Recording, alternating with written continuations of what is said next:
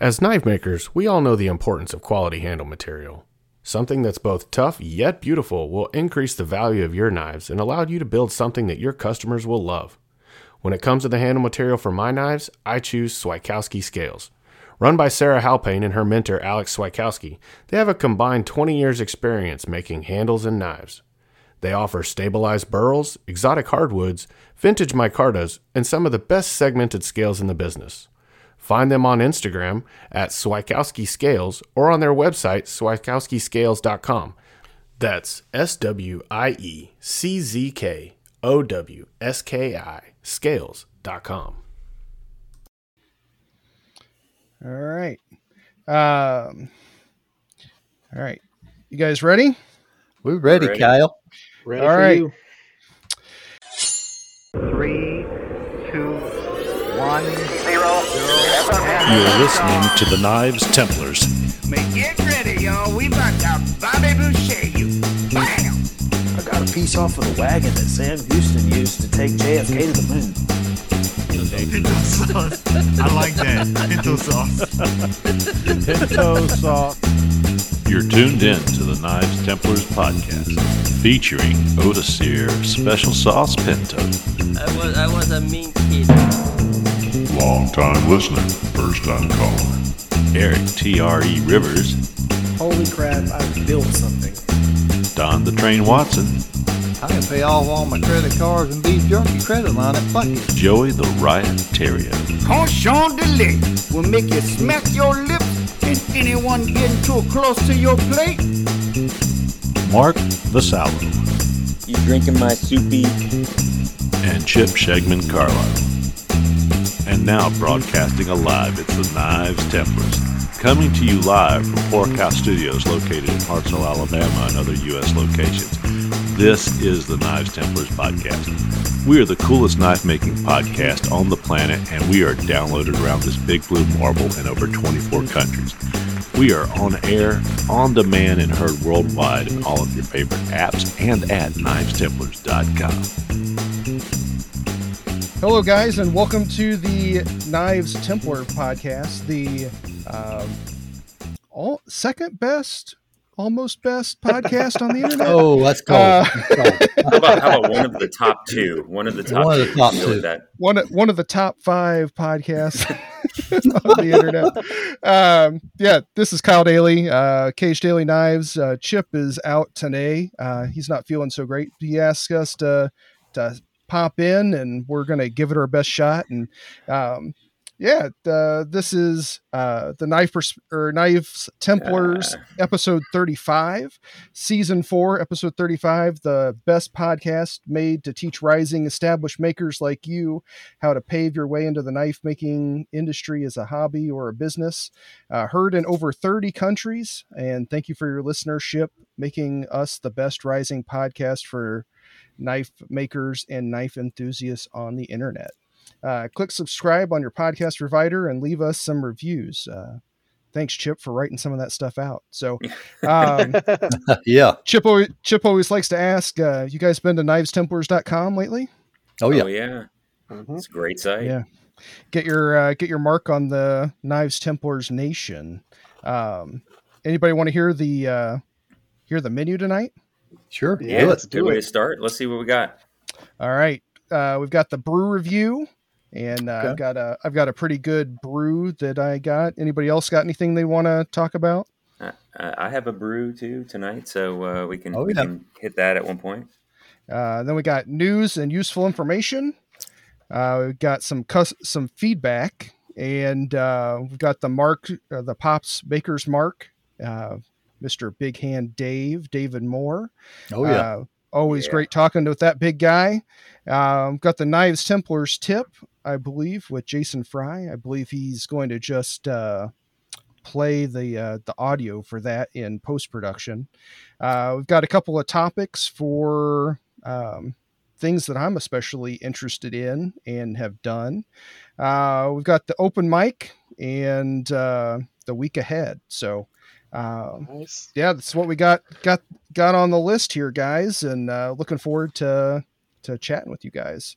So for the brew review, I've got this So Revolution Brewery is a group of guys here in Chicago, and they make this Straight Jacket barley wine ale aged in bourbon barrels. So this one is a little bit hotter than the barley wine I had last time I was on the show. This one's 15%. So on the can here, it says our barley wine ale features American and Belgian malts, which provide the base for this extraordinary ale. After 12 months in bourbon barrels, the award-winning Straight Jacket emerges with notes of stone fruit, toasted coconut, molasses, and vanilla, coming in waves as you swirl the glass. Enjoy now or store cold. One of my favorites, always has been. It's not for everybody. It's a little pungent, and barley wine ale is a style of ale before they really knew what beer was. So it's brewed more like a wine than it is most of the beer that we do now, but still super great. Yeah, what do you got, Mark? Look it up. So yeah, nothing is as great as that. But the last couple episodes, I'm a big IPA fan, so I try to seek out IPAs and those. So, but Chip's been talking about some porters and a bunch of different beers. So I was like, well, I wanted to try something different. I like Yingling, and but I saw this on the shelf. I grabbed myself a 6-pack of these Yingling Hershey's. Okay. And, wasn't sure what I was going to think about it, right? So actually, Hershey's Chocolate Porter. So America's oldest brewery with some of America's oldest chocolate. And so wasn't sure what I was going to think about it. And I would tell you, it took 2 beers to, it was the first time I didn't think it was the greatest, because you're expecting that you're going to eat a bar of chocolate at the same time as having a great beer. But after I had that, I had a second one another night, and then really once you just appreciate that, hey, it's a good beer with a nice scent aftertaste of just some chocolate in the background, and you're not expecting like some chocolate milk, then you appreciate it, right? So it's again, I like IPAs, but this was something different, and I'd probably rate it at. A great IPA for me is 5 hops. I'd give this one 4 1/4. Okay. Oh, good deal. I forgot to give my hop rating. Yeah, you got to hop it. This one is at least an 8. It's one of my favorite beers ever. Like I said, it's not exactly for everyone, but that bourbon flavor and everything. I recently learned that I really like old fashions last week. And got a few of those, and I like almost anything bourbon. What do you got, Don? Is that one of them beers with like 15% alcohol? It is. Oh, okay. Yep. One and done, huh? 15.0. Ooh. Yep. You nailed it. Ooh. Yeah, almost as much as Cow, right? Is that what you're drinking tonight, Don? Oh yeah, I'm drinking a little Cow Creole brew right here. Yeah. Oh yeah. 15% chocolate. I mean, yeah, pure chocolate. But, I still have mine, and you like that? Probably you liking it? Yeah, once a week. I'll have a cup. I like it in the evening, and it's kind of it's not hot chocolate and it's not coffee, right? But it just kind of gives you that coffee, chocolate flavor that you can just sip on. So I like it. Smooth, real smooth. Yeah. What do you got, Eric? Do you doing a Pepsi or Sprite? No, Sprite Light. Some strawberry lemonade. Strawberry lemonade in a big old jar. Mason jar. Nice. Oh yeah. And Dave, I think you said you had some sweet tea. Oh, you go. I got some unsweet tea. Unsweet tea. Yeah. Where do you live? Isn't that Alabama? Isn't that like against the law? Yeah, that's a New Jersey drink, from in Texas, that is against the law. It's keto friendly. All right, hey, good on that. Gotcha. All right. So with that, let's hear a word from our sponsors, and we'll be right back.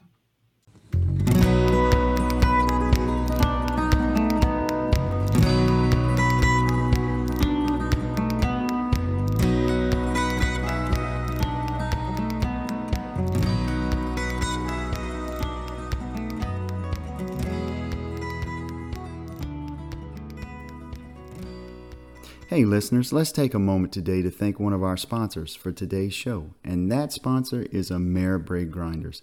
Eric and Kevin over at Ameribraid have sold thousands of these grinders, and they are super nice guys, and their customer service is excellent. I would know. I've been personally using their 2x72 grinder now for 2 years, and it has changed my knife making to a whole new level. So if you're in the market for or looking to upgrade from that 1x30 or 2x42, then give Ameribraid a look. There you'll find they have 3 packages of grinders to offer. They have a mastery package, a foundations package, and a get grinding package, in which all of them come at different price points. So I'm sure you'll find something that'll suit your needs as a knife maker.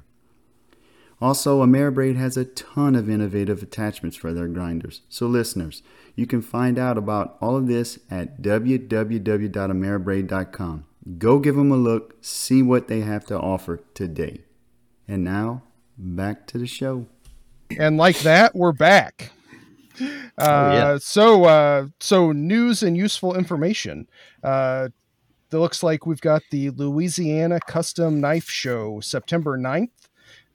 Louisiana's premier knife show, consisting of multiple vendors.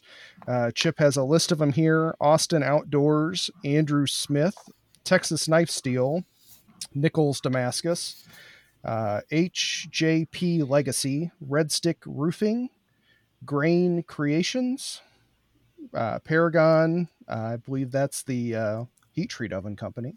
The Louisiana Custom Knife Association is hosting it, and it says for info on how to be a vendor or a sponsor, go to lacustomknives.net. So definitely check that out. Joey's not on tonight. Yeah, Is Joey going to that one? Is he showing? Yeah, I think he's going to be there, but tonight he's having difficulty with his internet, and he's been trying to get on and off. So he don't know if he's going to be able to get on tonight or not. So, well, if he doesn't make it on tonight, and then you're going to be in the area for that knife show, make sure you go and visit his table. Sure. Yeah, I got to see some of his work at Blade Show. Yeah, he does some great work. Yeah. And then I had a couple of write-ins. One of my friends, Sean Mullenbelt, he's doing the Great Lakes Rendezvous. I always like to say Rendezvous. But that's July 22nd in Michigan. Right. I forgot to write down the city, but go to Sean Mullenbelt's Instagram. It's 51 Bravo. And he's going to have a whole bunch of people there, some really high-end makers at that event. They're going to be doing a hammer-in and different stuff. Jay Nielsen, Bill Binky, John Nagel, Josh Patterson, and Ryan Broadbeck are all going to be there. Nice. So some good people to learn from there. And the other one I had was the Midwest Knife Makers Guild Hammer-In. That's August 18th and 19th in Mankato, Minnesota. It's at the USA Knife Maker facility, and Nick Rossi is going to be the headliner for that. So any of you forging guys, Nick Rossi's always regarded as one of the best forger guys to learn from, and I believe he got his Master Smith last year. So really good guy to learn from there. So definitely check out those 3 events coming up. Yeah, they sound like they're being great. Yeah, I was at the Hammer-In last year, and Steve Schwartzer was the main guy talking about canister Damascus, and I literally sat right next to him all 3 nights that we were there for dinner. And man, that guy has some stories and jokes, and if he's not serious or if he's not joking, something's gone really wrong, because I don't think I heard him not making a joke very often through the whole time. So anybody else have any news or stuff going on with in the knife industry? No, not for me, man. Everything's going good. Yeah. We want to talk about some of the stuff going on in our shop. What do you got going on, Eric?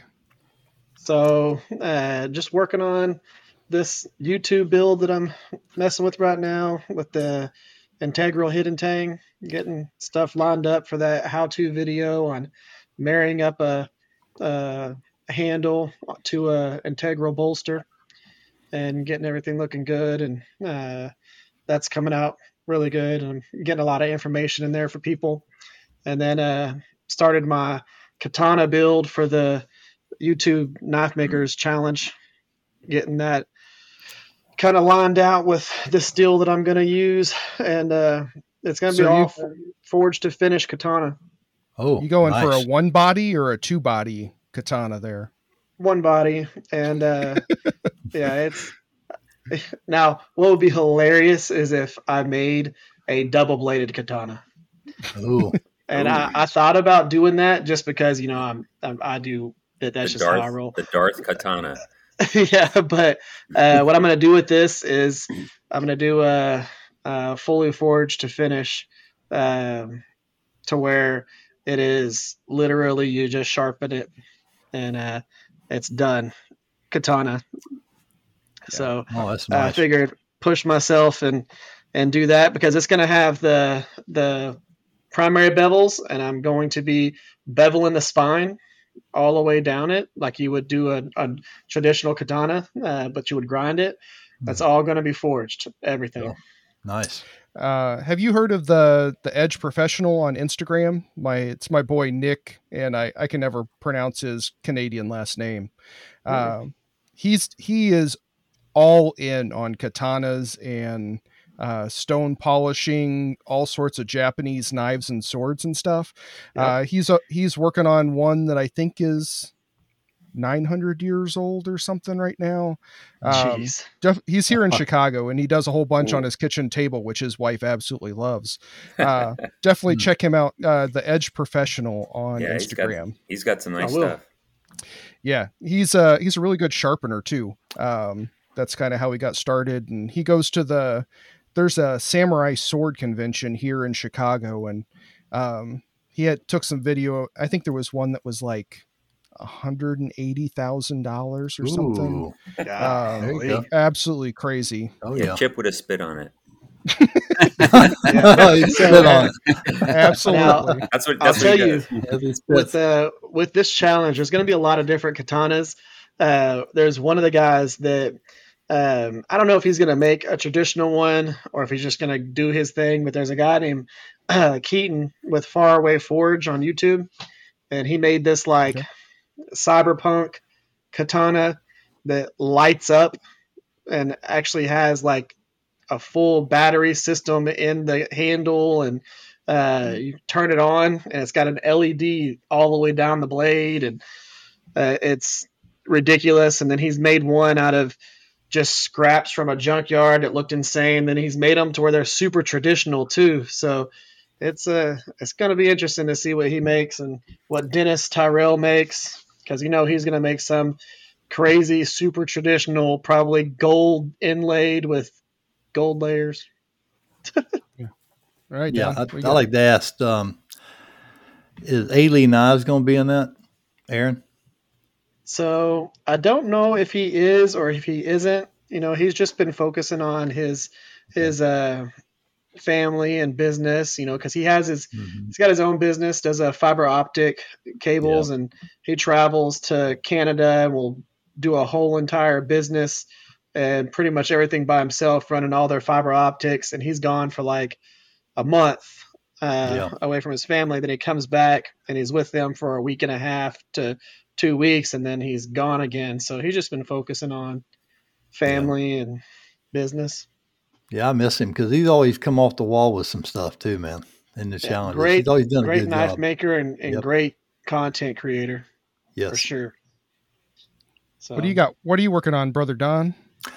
I just finished up stabilizing. Now I'm doing some hybrid scales. Had to redo a lawnmower, rebuild my lawnmower because it took a dump on me, but got that done. Finished up some stabilizing of some maple burl, and now I'm starting to add epoxy to the resin, to the burl. So yeah. You sent me a couple of pictures, and that stuff's looking great. Yeah, thanks, you're making some beautiful stuff there, Thanks, Don. man. Appreciate it. Yeah, can't wait to see what it looks like on a handle. Oh yeah, it's gonna look nice. It looks good. Yeah. All right, what are you working on, Mark?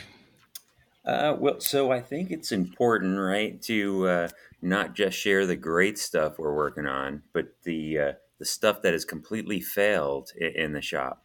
And so I'm going to go and put myself out there a little bit on this one. Right. And so, I've been working the Joey knife profile that the Knife Templars team's been working on. The first one I cut out did a great. I love the bevels came out perfect. It was like, wow, this was kind of the best job I did on the bevels. And then I had some crazy idea that I was going to do this extra. I have a the false edge on the back, and then I was going to have an opposing false edge going the other direction, and then completely messed it up. And then I chased my mistake until I threw it off to the side of my shop. So I started over again, and I didn't get rid of it. I'm going to make a smaller blade out of it at some point. I'll cut it out, so I started over again. And then this was after I cut the profile out, and then I went to Blade Show and got excited because we'll talk about this a little bit later, but I put a lot of a little bit of work on the spine there, thanks to a great class I took over there that we'll talk about a little bit later in here. But so I got it all done, and went to heat treat it, and so first time I was using pinto sauce, and the pinto sauce went great, but I think I just didn't get up to hot enough. So first time it just didn't harden. So then I tried to do a soak, and I only have a 2-brick forge with my self-made burner. Excuse me. And so I tried to let it soak a little bit longer, and I think I just kept it in place too long without moving. I moved it a little bit, but so I kind of seriously I did a little burning on some of the edge, right? And so now I've been so really I pulled that out. I found the blade I had left is hard. It's just smaller. So bevel ground it all out, and so I've been just doing a lot of makeup work on some of the mistakes I made. And I think the good thing is I learned some good lessons, out of it, and know how I think just as good as knowing what not to do is knowing how to fix something and still make it usable once you make one of those mistakes. So worked out well. The edge was pretty warped after I got it out, but was able to grind it out and then still foul check pretty hard. Mm-hmm. Nice.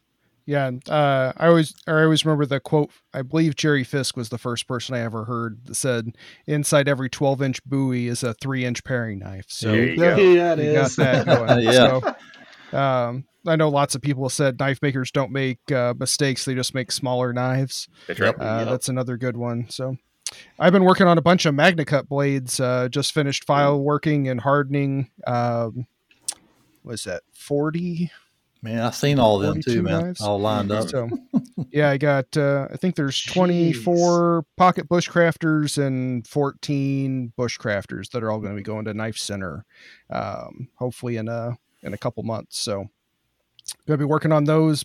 I just finished heat treating all those. Took almost an entire day to heat treat and temper all those, and going to be starting grinding on those tomorrow. So nice. Yeah. How much abrasives do you go through doing all the grinding on that many MagnaCut blades? So I use the incinerator belts for the 36 grit.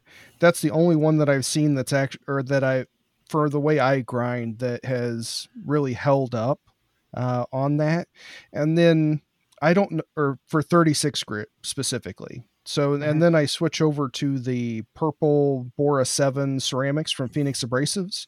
And I get extraordinary life out of 60 grit and 120 grit on those purple ceramics. Oh, so I didn't know the purple ceramics come in 60 grit. I only saw them in 120. They come in 60, huh? Yeah, and 36. Oh, okay. So for whatever reason, when I use the 36 grit on there, they seem to die almost instantly. But the purple ceramics work way better than the incinerator belt for the CPM 154 that I use. Oh, really? So it's kind of playing around. Your grinding style has a whole bunch of different things to deal with it. So, I'll go through quite a few belts, grinding all those. And then, from Maritime Knife Supply, I get the Norax 936, structured ceramic belts. Yeah. And those are the only ones that I found for those higher grits that'll do MagnaCut. Pretty much everything else that I use over 120 grit, MagnaCut just like laughs at it. It like doesn't work. Hand sanding sucks. Everything sucks. But yeah. I'll be going through quite a bit of abrasive on that. And I decided to go all out on so these are the first Bushcrafters. So my full size knife, it's a 4-inch blade. The pocket Bushcrafters like 3 1/8. So my Bushcrafters, I decided to go all out and do the thorn pattern on there. And it's a 1/8 inch thick stock, and having just that little bit thicker, you can get so much more waviness in that thorn pattern that just makes it pop that much more. So those are going to look pretty good. Oh, nice. So, all right. You mentioned things that are not so bright.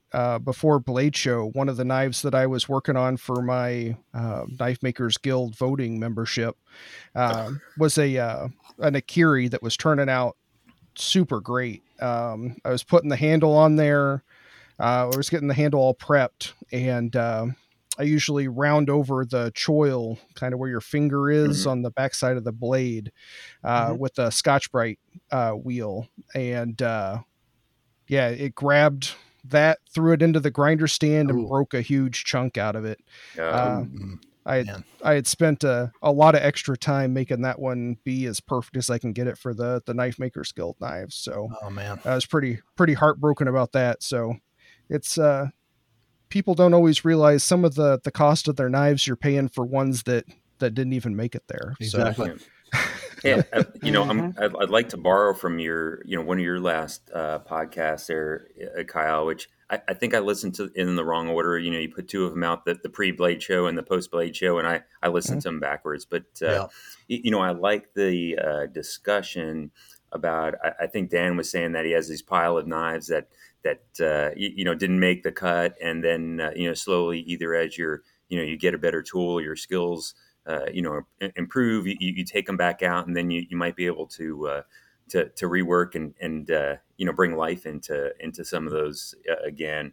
And I liked your idea about marking the knife with a burr, with what kind of steel it is, because over time you could start losing track of which knives are what in the recycle pile. Mm-hmm. Yep. Yeah, I always try to use a 1/8 inch burr and Dremel, or use my Fordham tool to write the steel on there. For MagnaCut, I usually just put an M.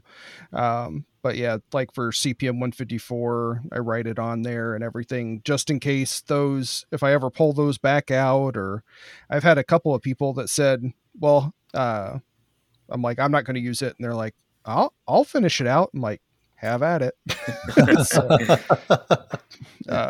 There was a bunch of boning knives that I did that I drilled too big of a clearance hole, too close to where your first finger swoop is. So when I did the file work on it, I pushed a little bit harder than I think I should have on the back, maybe, and that whole handle just bent right over. And it was like, well, all these that I drilled are junk. So but somebody else decided they wanted to do it. I don't know if they ever finished it. I should probably message them about that. Yeah. But yeah, it's not always high fives and hand grenades or something like that. I think they say. All right. Let's take a little break, and we'll be right back with the Pops Maker's Mark.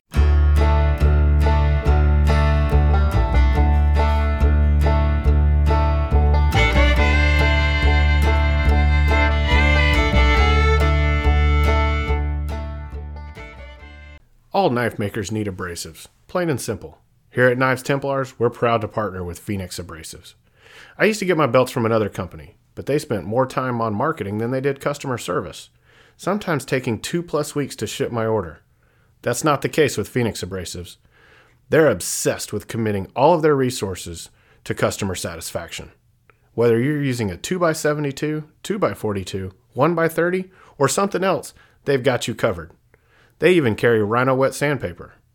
So go to phoenixabrasives.com/shop and enter promo code Templars10 for 10% off your next order. All right, we're back. So for our Pops Makers Mark, I already let the cat out of the bag a little bit. It's a good friend of mine, and I think most everybody else has met him or at least knows of him. David Moore, Big Hand Dave. David Moore 505 on Instagram. Yep. He's a competitive chopper, and he's made some knives. He helps. He's sponsored by Pops Knife Supply, and anybody else, or just Pops, or Pops Knife Supply and Nuclear Systems. Okay. So welcome to the show, Dave. Awesome. Yeah, welcome. Glad to be here. Welcome. Yeah. When Chip asked me to stand in for him, and then I asked him who the Pops Makers Mark was, because I was going to try to do a little background research to know him. And he said it's David Moore. I was like, I don't need to do any background on this guy. I know this guy. So I actually sent him a picture of us at Blade Show over there by the Pops booth. Yeah. We've known each other for quite a few years. Yeah, you've been on the Knife Perspective podcast, and he keeps threatening to help do a new intro for us. So he said to stay on him on that. I'm actually in my music room now doing this recording, so I'm getting geared up. Of course, it's been 2 years. So Chip has on here that you're a politician. I don't think I knew that. Yes, I'm actually a city councilman for the city of Muscle Shoals, Alabama. When did that happen? That happened, I would say 2 years ago, 3 years ago, 2020. Yeah. Nice. I decided to, after 21 years of teaching college, as adjunct at night, I decided to quit that and be a politician. So now I really don't consider myself a politician. I've worked for local government for many years. I think working on 32 years, and I really enjoy helping the people. And I've lived here in Muscle Shoals my entire life, and so it just kind of made sense to help Muscle Shoals grow in the right way, and just promote Muscle Shoals and that type thing. And I know a lot of people here, so a lot of people call me with various city problems. So Dave, I have to jump in here. Is that so? To let you know, when I'm not messing up knives in my shop, my day job is director of public services for the city of Mobile, and council members are politicians. I deal with them every day. So I like to consider myself a statesman. All right, I like that. Let's go with that. I think I would classify you as a public servant. I think that's all right. One of the terms that might fit Dave the best. It is. I'm sure you do an excellent job. I wish you were down here. Yeah, I actually know quite a few people that worked at malls. So okay, yeah, absolutely. I have a couple folks that I've stolen from Moz to work for me in the city. Cool deal. So you're mentioned competition knife chopper. How'd you want to let the guys know how you did with the cutting competition this year? The cutting competition this year, I come in 5th place in the world, which is really good. So I'm pleased with that. I'm always striving to do better, and gives me something to work on and move forward with. I enjoy it.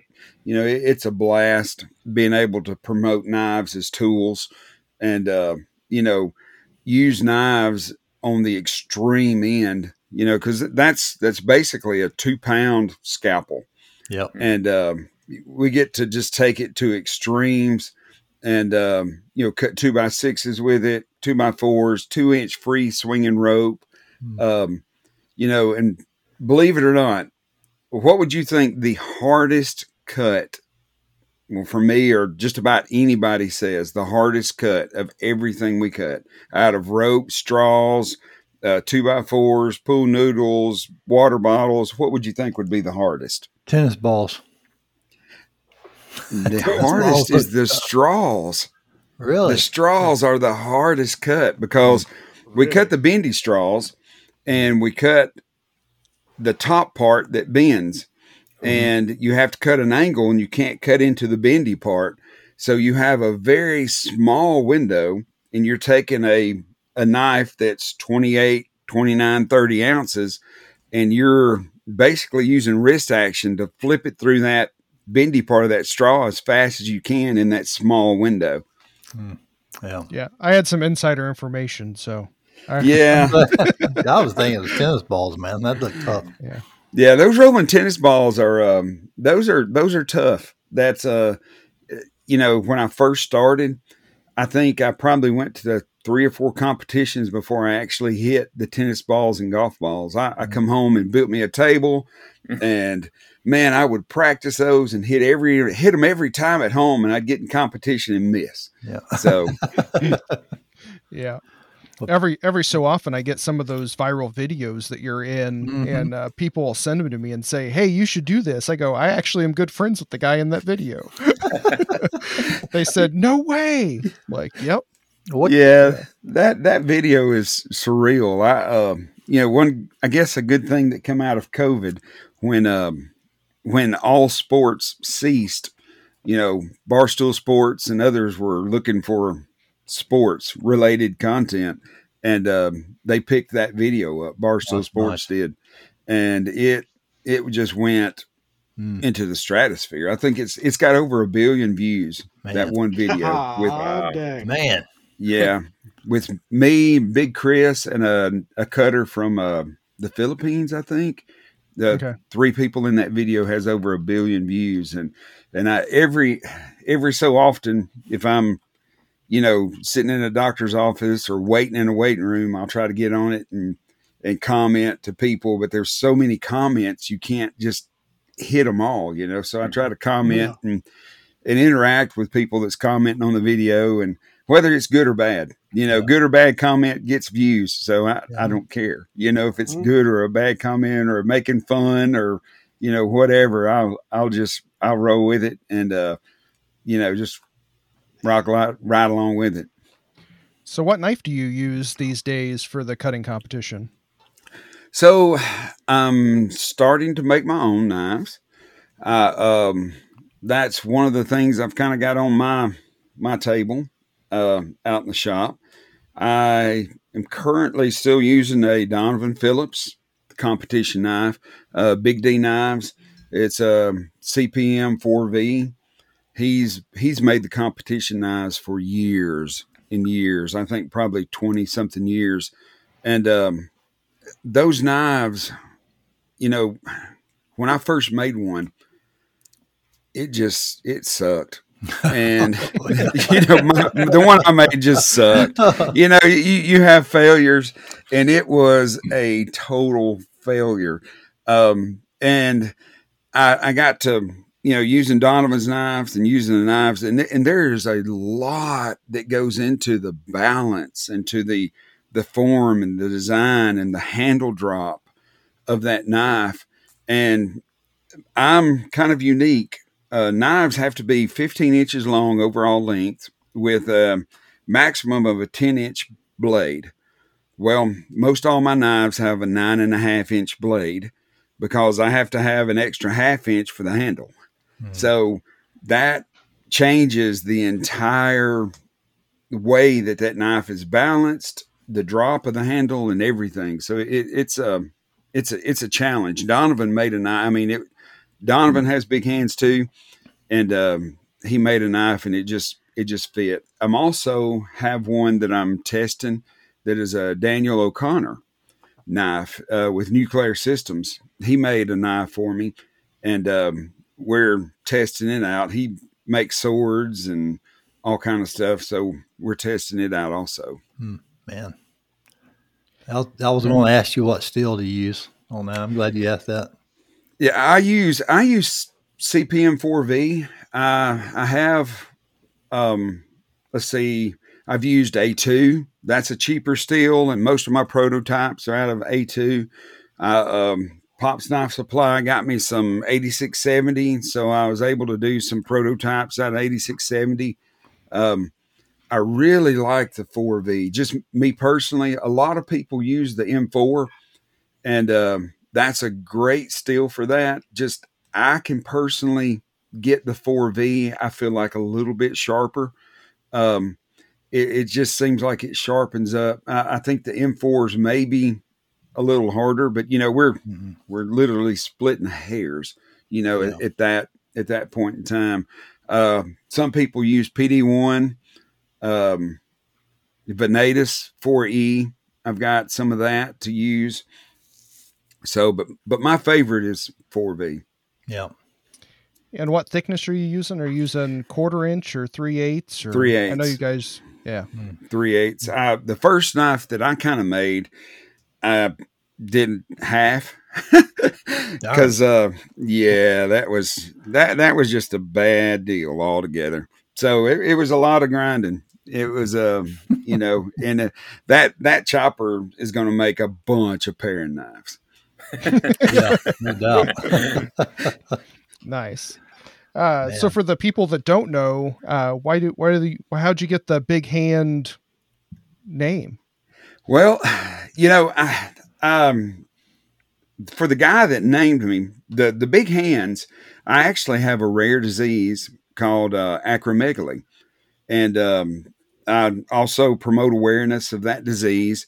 It's where you have a tumor on your pituitary gland that produces too much growth hormone. And my tumor started somewhere in my 30s, early 30s, late 20s. And so I didn't get tall. I just kind of got wide and bigger, and my hands grew and my feet grew.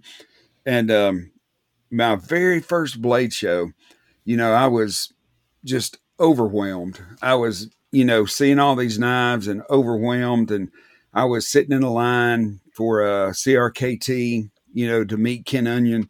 And we walked up there, and Ken signing stuff. And I got this hat, and I laid this hat down. He said, "Holy crap."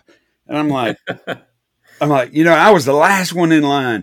And he said, "Put your hand down here." So actually, my wife took a picture of my hand and Ken Onion's hand side by side. And he kind of coined the term Big Hand Dave. I'd been called Big Hands before and stuff, but Ken kind of coined it. And I was like, "Oh yeah, man, I got a cool knife maker," So I just run with it. And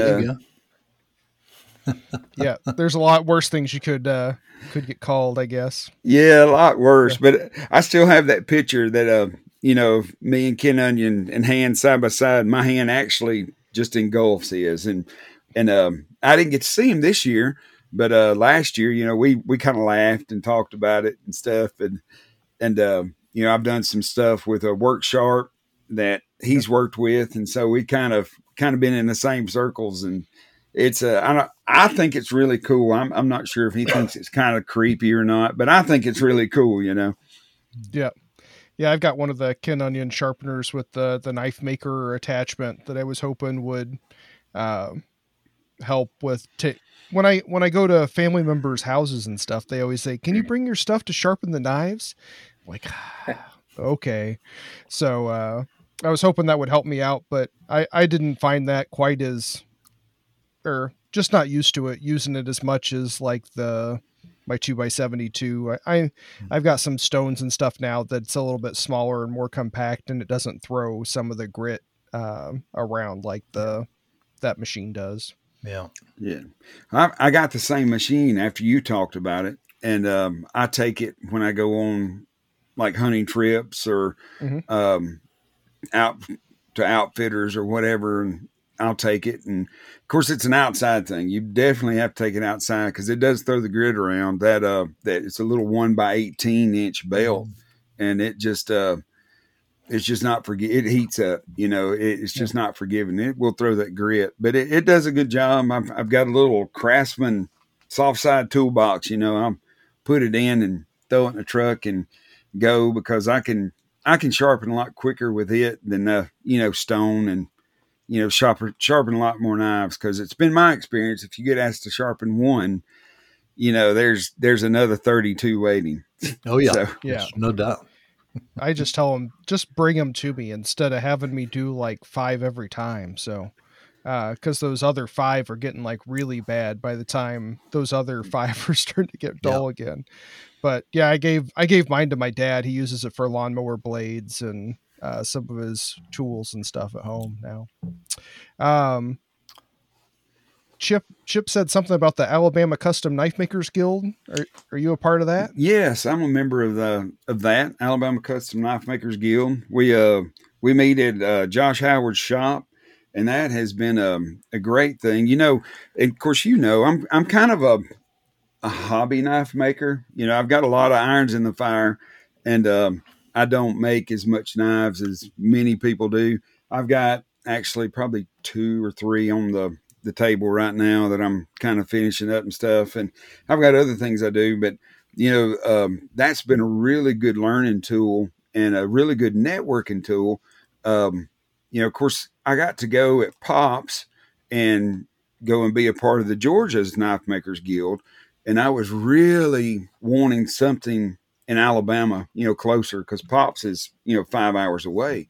And, you know, and this has really fit that bill of being close, being able to network with knife makers, you know, here close, and being able to actually talk to them and get some information. Because, you know, I mean, I'm still learning. You know, I've ground for quite a while. I'm not as much a forger, but you know, I really enjoy learning from these guys, because I'm old enough now, and I didn't understand it when I was younger, but I'm old enough now that if I can learn something from somebody else and save me like hours of anguish and agony, then man, I will take, you know, 2 or 3 hours just to learn something from somebody, you know. Yeah. So it's been awesome. That's called wisdom when you get older.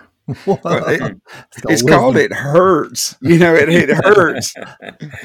Well, that was one of the things Steve Schwartzer was saying, that he's got so many people that come to learn from him that he sends them on all these side projects to discover and report back, and he gets way more information than he could have ever spent trying to do it all himself. Yeah. Yeah. That's awesome. All right. Let's take a break here and let's hear from Jason Fry with a Knives Templars tip.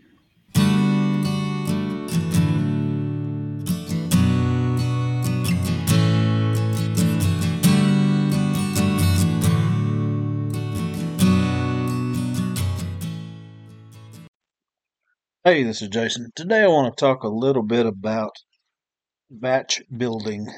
Okay, so many of us start making a knife, and we make a knife, and then we make another knife, and then we make another knife. But at some point, you might get to the level where you want to make some knives right all at one time. So I want to talk about that a little bit. This is tip number 266 in my book, Knife Making Hacks. Goes like this. It costs nearly as much to heat the forge or kiln up for one blade as it does for a dozen. Plan your heat treat days to do a batch of 5 to 10 at a time, and you can save electricity, fuel, and time, particularly if you plan ahead and limit your number of steel types.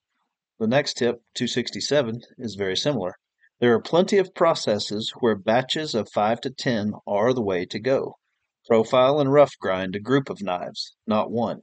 You'll get into a flow and you'll have less belt and tool changes. Mark all the holes at once and drill in a batch. Tool changes and switching tasks hurt productivity. So that's the way I like to work, guys. If I'm going to profile a blade, I'm doing 5 of them. I'll draw them all out on bar stock at the same time. I'll move over to the bandsaw and cut them all at the same time. I will move over to the grinder, profile them all, one right after another. Then I'll move to the bench and mark the holes, one set right after another. Then I'll move to the drill press and drill the holes, one right after another. By doing it this way, you save yourself tool changes. You gain the time that you lose switching between tasks, setting up the new machines. And another thing it does is it helps you to kind of get into flow, the mental state where you're doing things cleanly without effort, without thinking almost. Not saying you don't think, but you got to get into a groove and you can do better work by doing 3 to 5 at a time sometimes than you can by doing one at a time. From there, I'll do my heat treat. Again, it costs the same to do 5 as it does to do 1, pretty much, because the oven's got to get up to temperature either way. When you're doing stainless, you only have to buy 1 set of dry ice or 1 set of liquid nitrogen. If you do them all in batches, it saves you time and effort that way. When it comes to finish grinding, you do have to kind of come one at a time.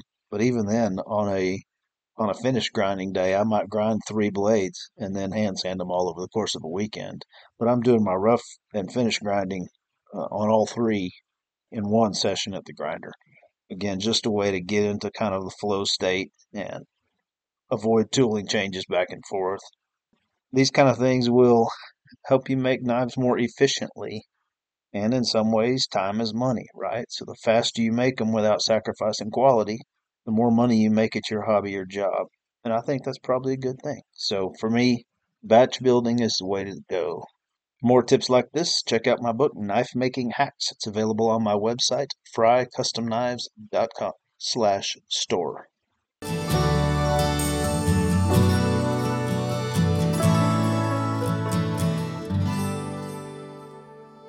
Wasn't that a great tip, Mark? That was awesome. Awesome. I'll tell you, you just can't go wrong. And I have not been through his whole book yet because, every day I find another tip. And again, I was like, wow, I'm glad I'm learning that from somebody else because I would have never thought of it. There you go. And so, it's good stuff.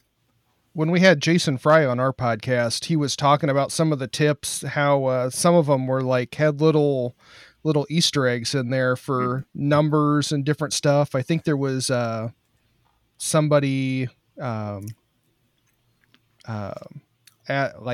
lost a finger or something. I think he gave him number 4 or something. I can't remember exactly, but somebody will have to ask him at some point. Yeah, let's get Dave a vote for being a Templar. Yeah. Eric, what do you say? I would say absolutely. Brother Don? Oh, yeah. Welcome. Mark? I would give him. Okay. Well, wait. Chip. I want to vote for Chip first because I think he's saying he's not sure. No, but absolutely. And then we got to make sure we end with Don. Oh, yeah. Sorry. It's okay. Yeah. How could I messed that one up? Sorry, Chip. So what's your vote there, Mark? So I would say definitely, great addition to the team. You got a big thumbs up from me, and Don, give him your final. Yeah. All right, Dave. So Chip has a little disclaimer here that doesn't come with any rights or privileges other than being a Templar. You don't get any purchasing power, no receipts. Can you submit for reimbursement? Chip did say that he would buy you food and drinks whenever he sees you. That's so right. Definitely make sure you hit him up for that. But you got to be in person. You can't submit That's receipts and stuff and do that virtually. So. Hey, he lives 45 minutes from me, so I'm coming to his house to eat. There you go. Excellent. Ribeyes. There you go. Ribeyes. Nice. Yeah, make him some ribeyes there, Chip. Welcome to the team, Dave. Yeah, welcome, Dave. Thank y'all. Glad to be here. All right. So we got another sponsor that we want to hear from. So we'll be right back.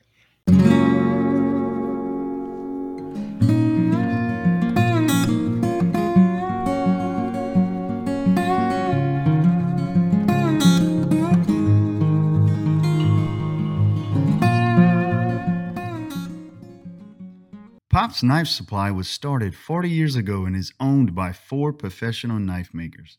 Andy Roy of Fiddleback Forge, Alan Searles of W.A. Searles Knives, Joey Berry of J.B. Knife Works, and Dirk Lutz of Dirk Lutz Knives make a great team of owners carrying on the traditions and business started by James Poplin.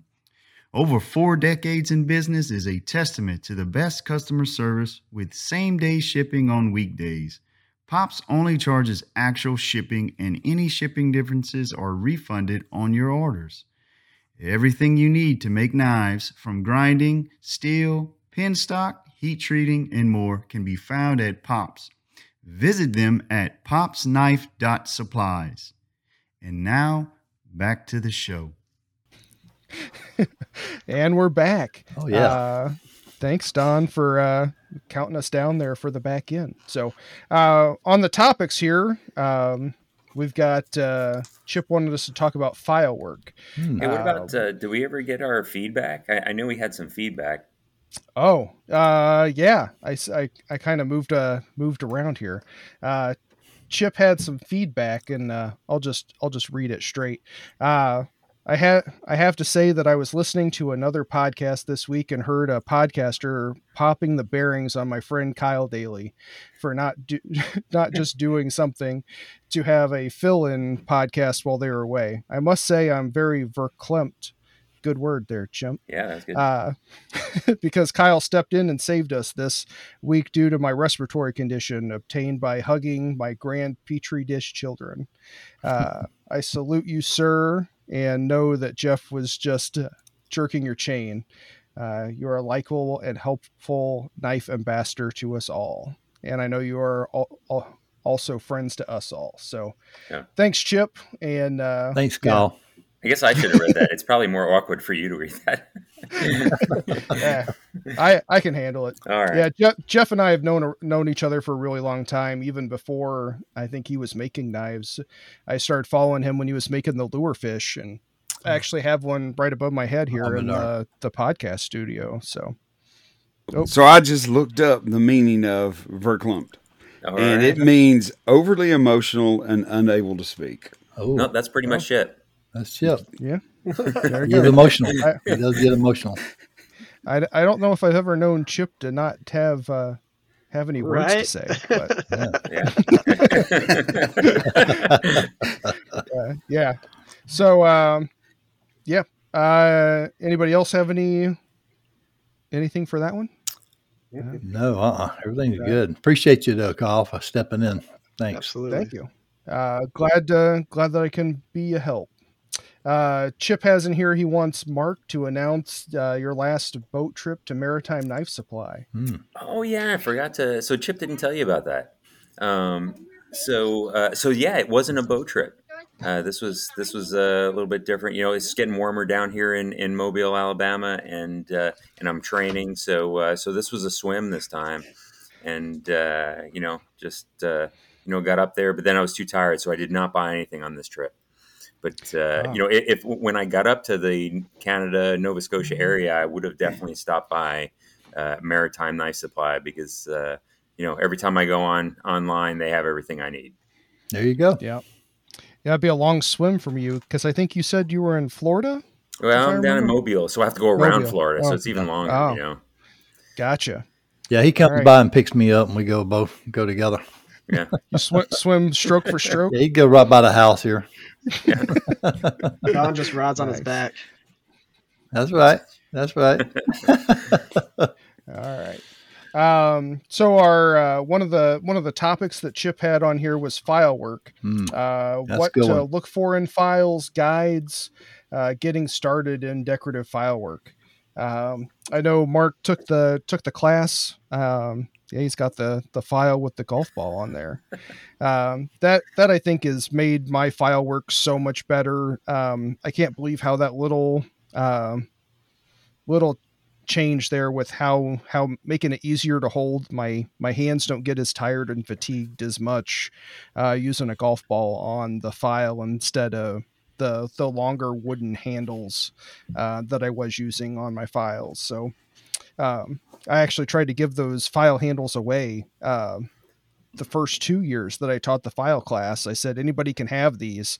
I had no takers. And on the way out of the classroom, the second year, I just threw them in the trash can because I didn't know what else to do with them. Nobody wanted them. What I'm looking for in a file. So the main file that I use is a 7-inch extra slim taper triangular file. That's the file that I use the most for getting those thorn patterns, like triangular shape objects in the pattern. The extra slim taper just helps to have a really tight triangular corner there that actually cuts. A lot of the other triangular files that I've used are a lot bigger, and they just can't get quite as deep into that corner and make it look as good. And then I don't really use the round files too terribly much anymore. I do use them kind of at the end a little bit for some fine touch-up work, but I mainly use the carbide burrs. If I were to hand file all those rounds on doing the batch of 40 that I was doing, it would have taken me like a week. Yeah. Where I was able to knock that out all in a day. So, yeah. Kyle, do you have a jig for that? Do you have it? Is it in a holder and you just hold the knife to that, or do you just hand do it? I do it by hand. Okay. And then, so for my Fordham tool, I actually lock it into a vise. Mark saw the picture in the presentation. I think there's a picture in the book. But yeah, I put my handle of my Fordham tool in a vise. You could even clamp your Dremel tool in the vise. And then I use the knife and I push it into that stationary burr. Okay. Once I started doing that spud or made my file work time decrease by at least 6 times. Oh yeah. I was always clamping the knife in the vise, and then I was using the tool and trying to hold it. And then anybody that's used a carbide burr knows the zhoop. Yeah, no doubt. And it's usually followed by a couple 4-letter words. That's right. No, Kyle, I did that same process that you showed us, and it worked. It worked great. I bought those like rubber magnetic. What you put them on the vise, vise shoes or whatever you call them, and put the Fordham tool in there, and it worked like a champ. It was great. Yeah. Yeah, that was one of the things I was most honored when Steve Schwartzer was watching my presentation at the Hammer Inn last year, and he goes, "I never thought about doing it that way. That's a really good idea." That's awesome. And yeah, he was like, "I'm gonna be by it," or he actually asked me to help pull up those vice jaws, non-marring vice jaws, and he ordered them right there on Amazon. So. Cool. Yeah, got them delivered to the house. So, yeah, I don't use any guides and stuff. Sometimes I'll mark with little dots on the spine. I know I can't remember the guy's name right at the moment, but he did a little 3D printed 1/4-inch lines to help mark out your lines a little faster. I've always had really good luck just using the ruler and going and marking the first one, and then I'll stack up all the blades. And boy, having all the blades water jet cut, makes stacking them all together easy, a lot nicer. And then getting started in decorative file work, the biggest thing is just marking it out. The more accurate you can make those marks, and that just helps you just lay out everything so much easier and make everything more consistent. I think that was your first one, you said, Mark, right? It was. I went back and I was like, that's what I couldn't wait to get back and try it out. I actually went down. I didn't have a Fordham tool. I went out and bought the whatever the Harbor Freight version is. But and then I was like, wow, can't imagine I lived without that. Just for everything I do in the shop. But yeah, that was my first one, and sent a picture of it, gave me some advice of how to kind of take down the edges to make it flow a little bit smoother. So I did that. And really kind of cleaned it up with those round files, like you said. And so now really, I just want to put the handles on so I can see how it looks. I bought some black dye for the epoxy. And so, I can't wait. Yeah, for people dyeing the epoxy, make sure you start out with a little bit. Make sure you mix up your epoxy completely so you can see. Usually your epoxy is more like an amber color and a clear. Just make sure you don't add any dye at the beginning to make sure you get that all mixed up, and then put your dye in and mix it together. And if you need some more dye to make it a little darker, but usually like a little pea-size dot, it's amazing how potent that black dye is. So. Even if you're not doing file work, adding a little bit of dye to your epoxy really helps hide some of those fit up stuff too. Yeah, so, I do that too. Yeah. Another thing too, be careful with white pins much. though. With I'm sorry. How go much ahead. dye? Yeah, be careful how much you put in because it can kind of mess up the holding power of the epoxy. Yeah, the ratio. Yeah. So, yeah. Yeah. Anybody else have anything on file work or? No. You should also go get one of these books. Oh yeah, one of your books. Oh yeah. Yep. How to create file work and enhance your knives. Where can I get one of those books at, Kyle? You can get it on cagedailyKnives.com, and you can also get it at Jant's Knife Supply and USA Knife Maker. It's an awesome book. It really is. Yep. Yeah. I'm glad, I was glad to sign one for Mark and Eric at the show. How can I get a signed book?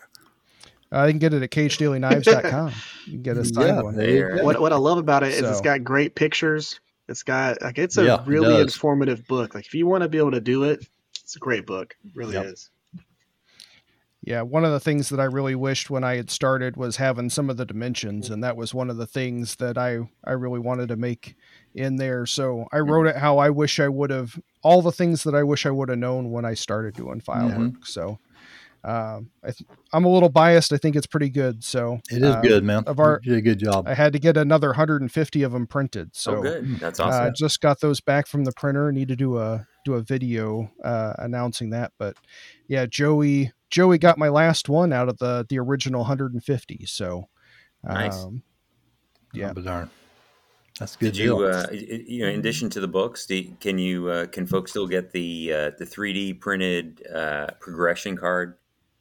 Yep. Yeah, those are available on the website. And then you can also on my website buy the STL file if you have your own 3D printer and want to print one of the cards yourself. Okay. And on my website, it's also available as a PDF. So the PDF is $10 and the STL file is another $5. So I know quite a few people overseas that have bought that option, 3D printed their own card and printed off their own version, because to ship a book like that overseas, ship anything overseas, it's just crazy expensive. Yeah. Even to Canada, it's amazing to me how much something that small still costs to ship it. Oh yeah, man. Yep. So all right, we'll take a break, and anybody need to go to the bathroom? I do. Make your way there now. I do. Thank you.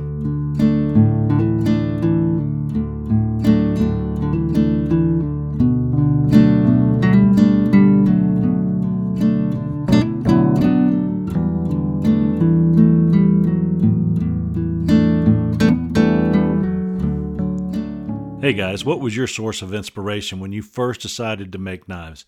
Many go to the books and also some go to the web, but many also head to YouTube for videos. Well, we are fortunate enough to have Eric Rivers from the Rivers Experience as a co-host on the Knives Templars.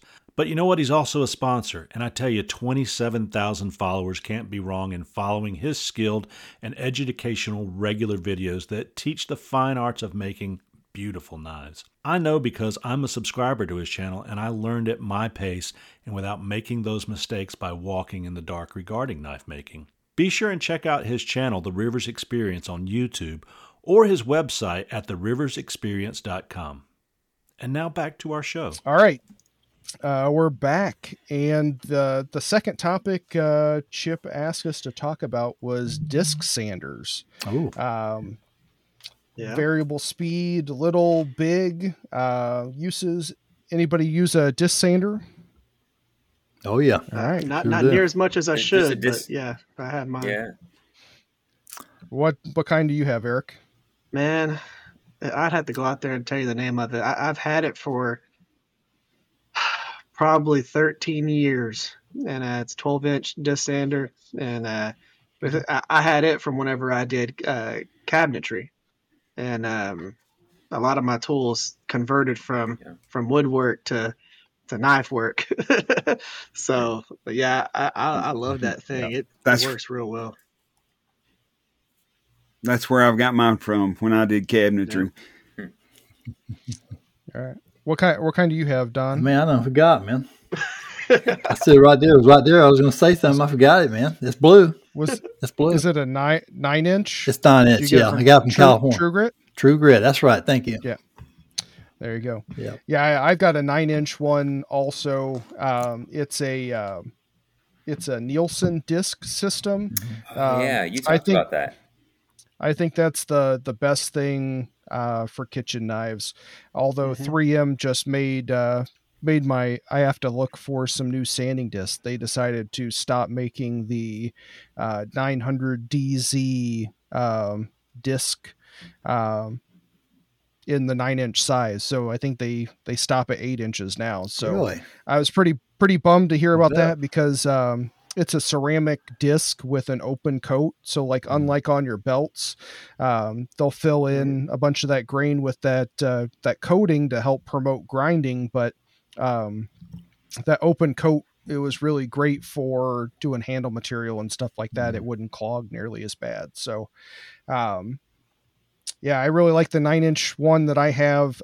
You can use the 9x11-inch paper and trim it if you need to. I try to use the PSA, pressure sensitive adhesive discs, on there as much as possible. I can rip one off and stick another one back on in just a couple of seconds, where it takes me 15 or 20 seconds to grab another sheet of paper, line it up, stick it on there, cut it off. I just feel like I get a little bit more out of my flow when I'm doing that. But the 3M discs stopped at 220 grit, so I was having to do that for the 400 and 600 grit or 800 grit sometimes that I would go up to.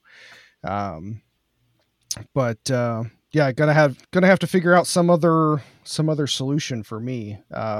My boy Ed Soul, there in the Indianapolis area. I've been talking to him about the beauties of the disc grinder, and he ordered the Nielsen system and ordered me a couple extra plates that I paid him for. So I was really grateful to have. I've got 6 of those plates now, so I can have multiple grits on there and take it on and off and not have to pull off a disc that's not all the way used up. Yeah, that's a time saver right there, man. See, I've seen some people use ones that are beveled. Like, yeah, I don't really understand the purpose. I think having it flat outweighs the bevel, and then like I do 9.5 inch knives, and I just do it on the top half or the bottom half. I don't go through the center, and I don't have any problem. But I also use some of my plates. I have like a 16th inch rubber 70 durometer piece of rubber on there. So for those higher grits, it gives it a little bit of cushion. You don't get some of those witness lines in there from not putting it on there perfectly flat. And then I also have the paper kind of go over the edge a little bit on those rubber ones, and I can kind of taper up and blend out that ricasso on my kitchen knives. Yeah, I'll tell you, man, anybody that doesn't have a 9-inch disc sander, they need to invest and get one. I mean, it's really a lifesaver. I think it kind of depends a little bit on what kind of knives you're making. If you're doing some of the bushcraft stuff, I don't know I think it probably makes a little bit more sense to get something like a rotary platen.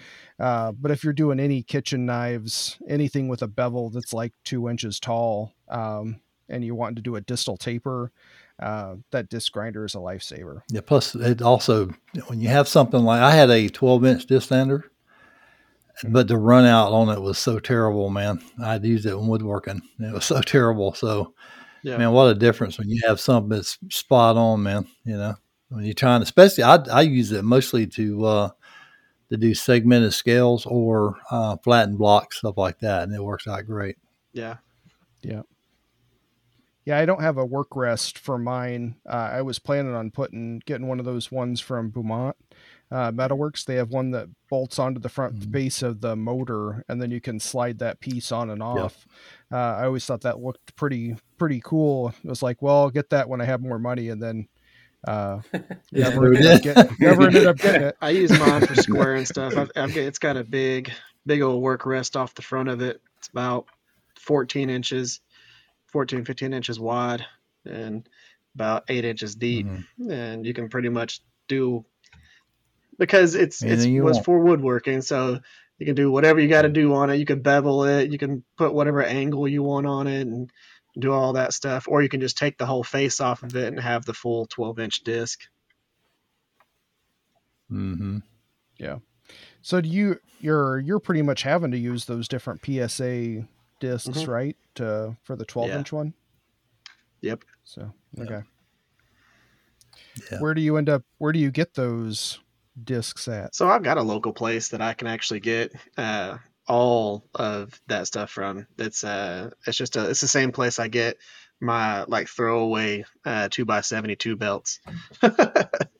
And oh man, throwaway. Yeah. So because I get my a run of 2x72, the ones that I knock all the edges off of the 90-degree edges, I get those belts for 79 cents a piece. Ooh, 36 grams.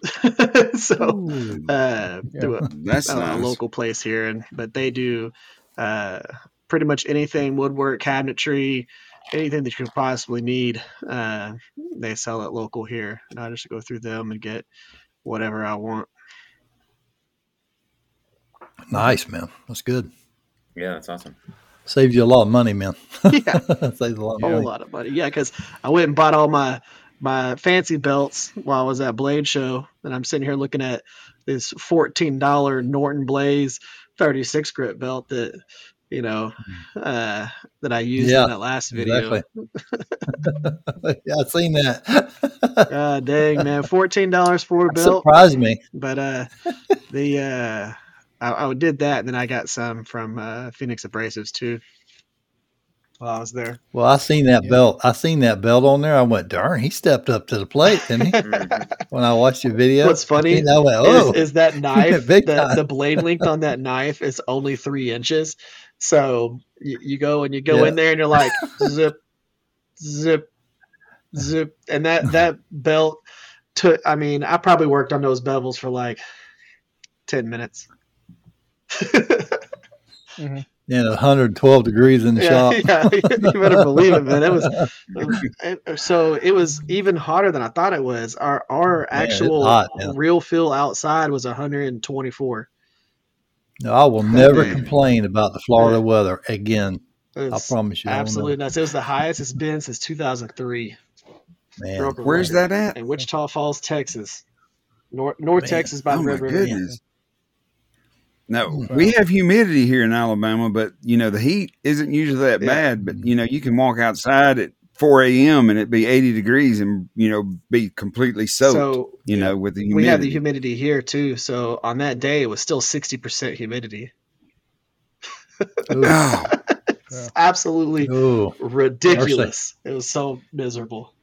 Hard pass, man.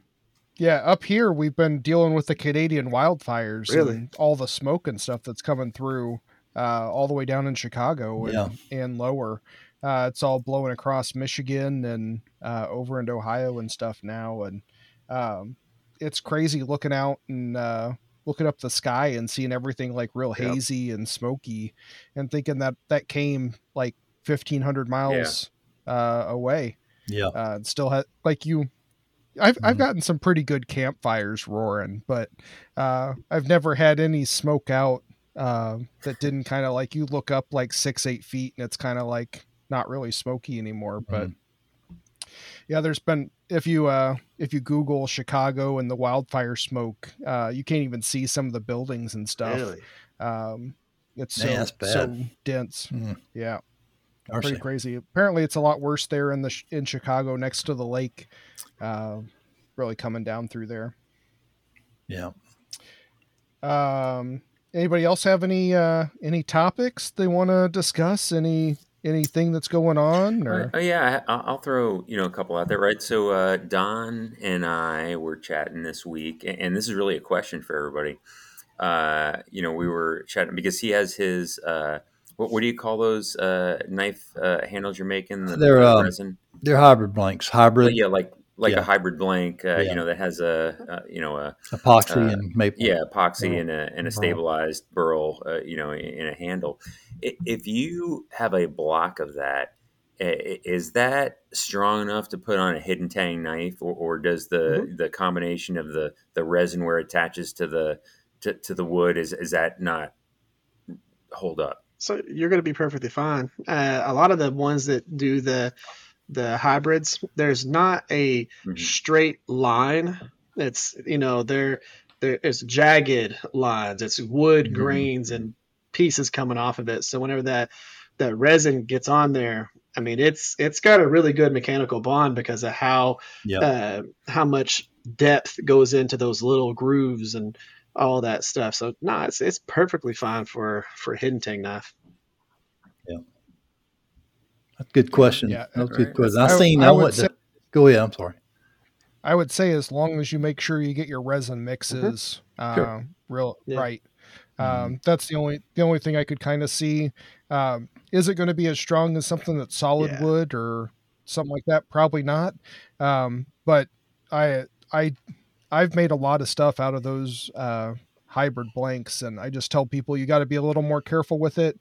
Don't drop it on the floor and stuff like that, but it'll be perfectly fine for working, and little small bumps and stuff shouldn't be affected at all. No, and I've seen people, make some ridiculous knives with some of those, but all in all, I like the ones that are like that for some of my chef's knives and stuff like that I'm gonna make, and I'll put the epoxy towards the actual cutting edge and the wood towards the butt of the handle, and that way whenever you're rinsing it off or you're cleaning your blade, you're not getting the wood wet.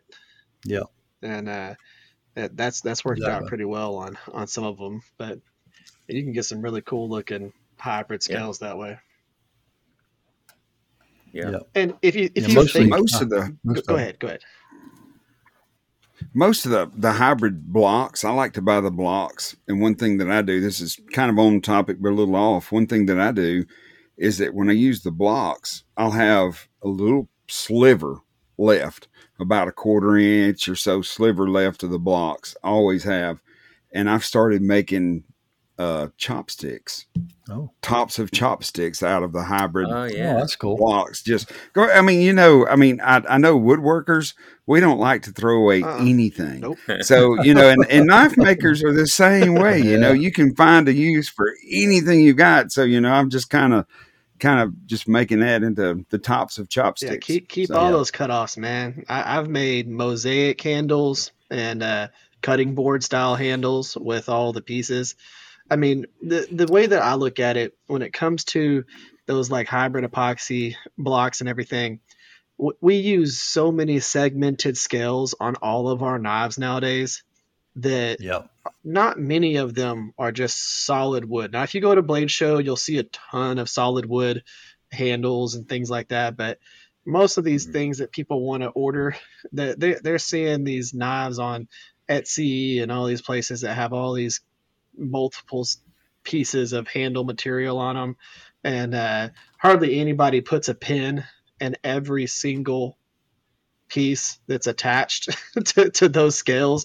So you just got to be mindful of any knife that you're going to use with any specialty scales. It's just going to be one of those things where you take care of the things that you like and you take care of the expensive things that you buy. Yep, you're right. Yeah, but I mean, no, I was, again, I brought that up just because, I called Don. I was like, hey, he had a picture of one of his hybrid hybrid blocks that he had on there. I was like, yeah, I have to buy a couple of those off you. And so then we were talking about sizes and what I'd use them for. So just wanted to make sure that we're, using them in the right, right purpose. Yeah, I always go back and forth on if I like the resin towards the blade or the resin towards the back, but I'm mainly doing full tang stuff, so I'm not quite as worried at all. The resin looks really cool towards the back if you use something that's semi-transparent, and you just, especially if you're doing a hidden tang, because you get that full look of that resin and everything on there. You were talking about Aaron earlier from Alien Knives. He did one where like the whole entire back section was really translucent blue, Yep. and you could just Yep. see straight through it. So that epoxy had like zero That's cool. bubbles in it. It looked like a jewel on the back side of that knife. It was really cool. He did the facets on it. It was a cool looking knife. Yeah, I like to say one thing too. Just I want to go back to disc grinders or disc sanders. Yeah. I would say if you're going to buy one or make one, like now Kyle, he made his own, and I would definitely say if you're going to do handle skills like I do, I would definitely have a BFD motor on it.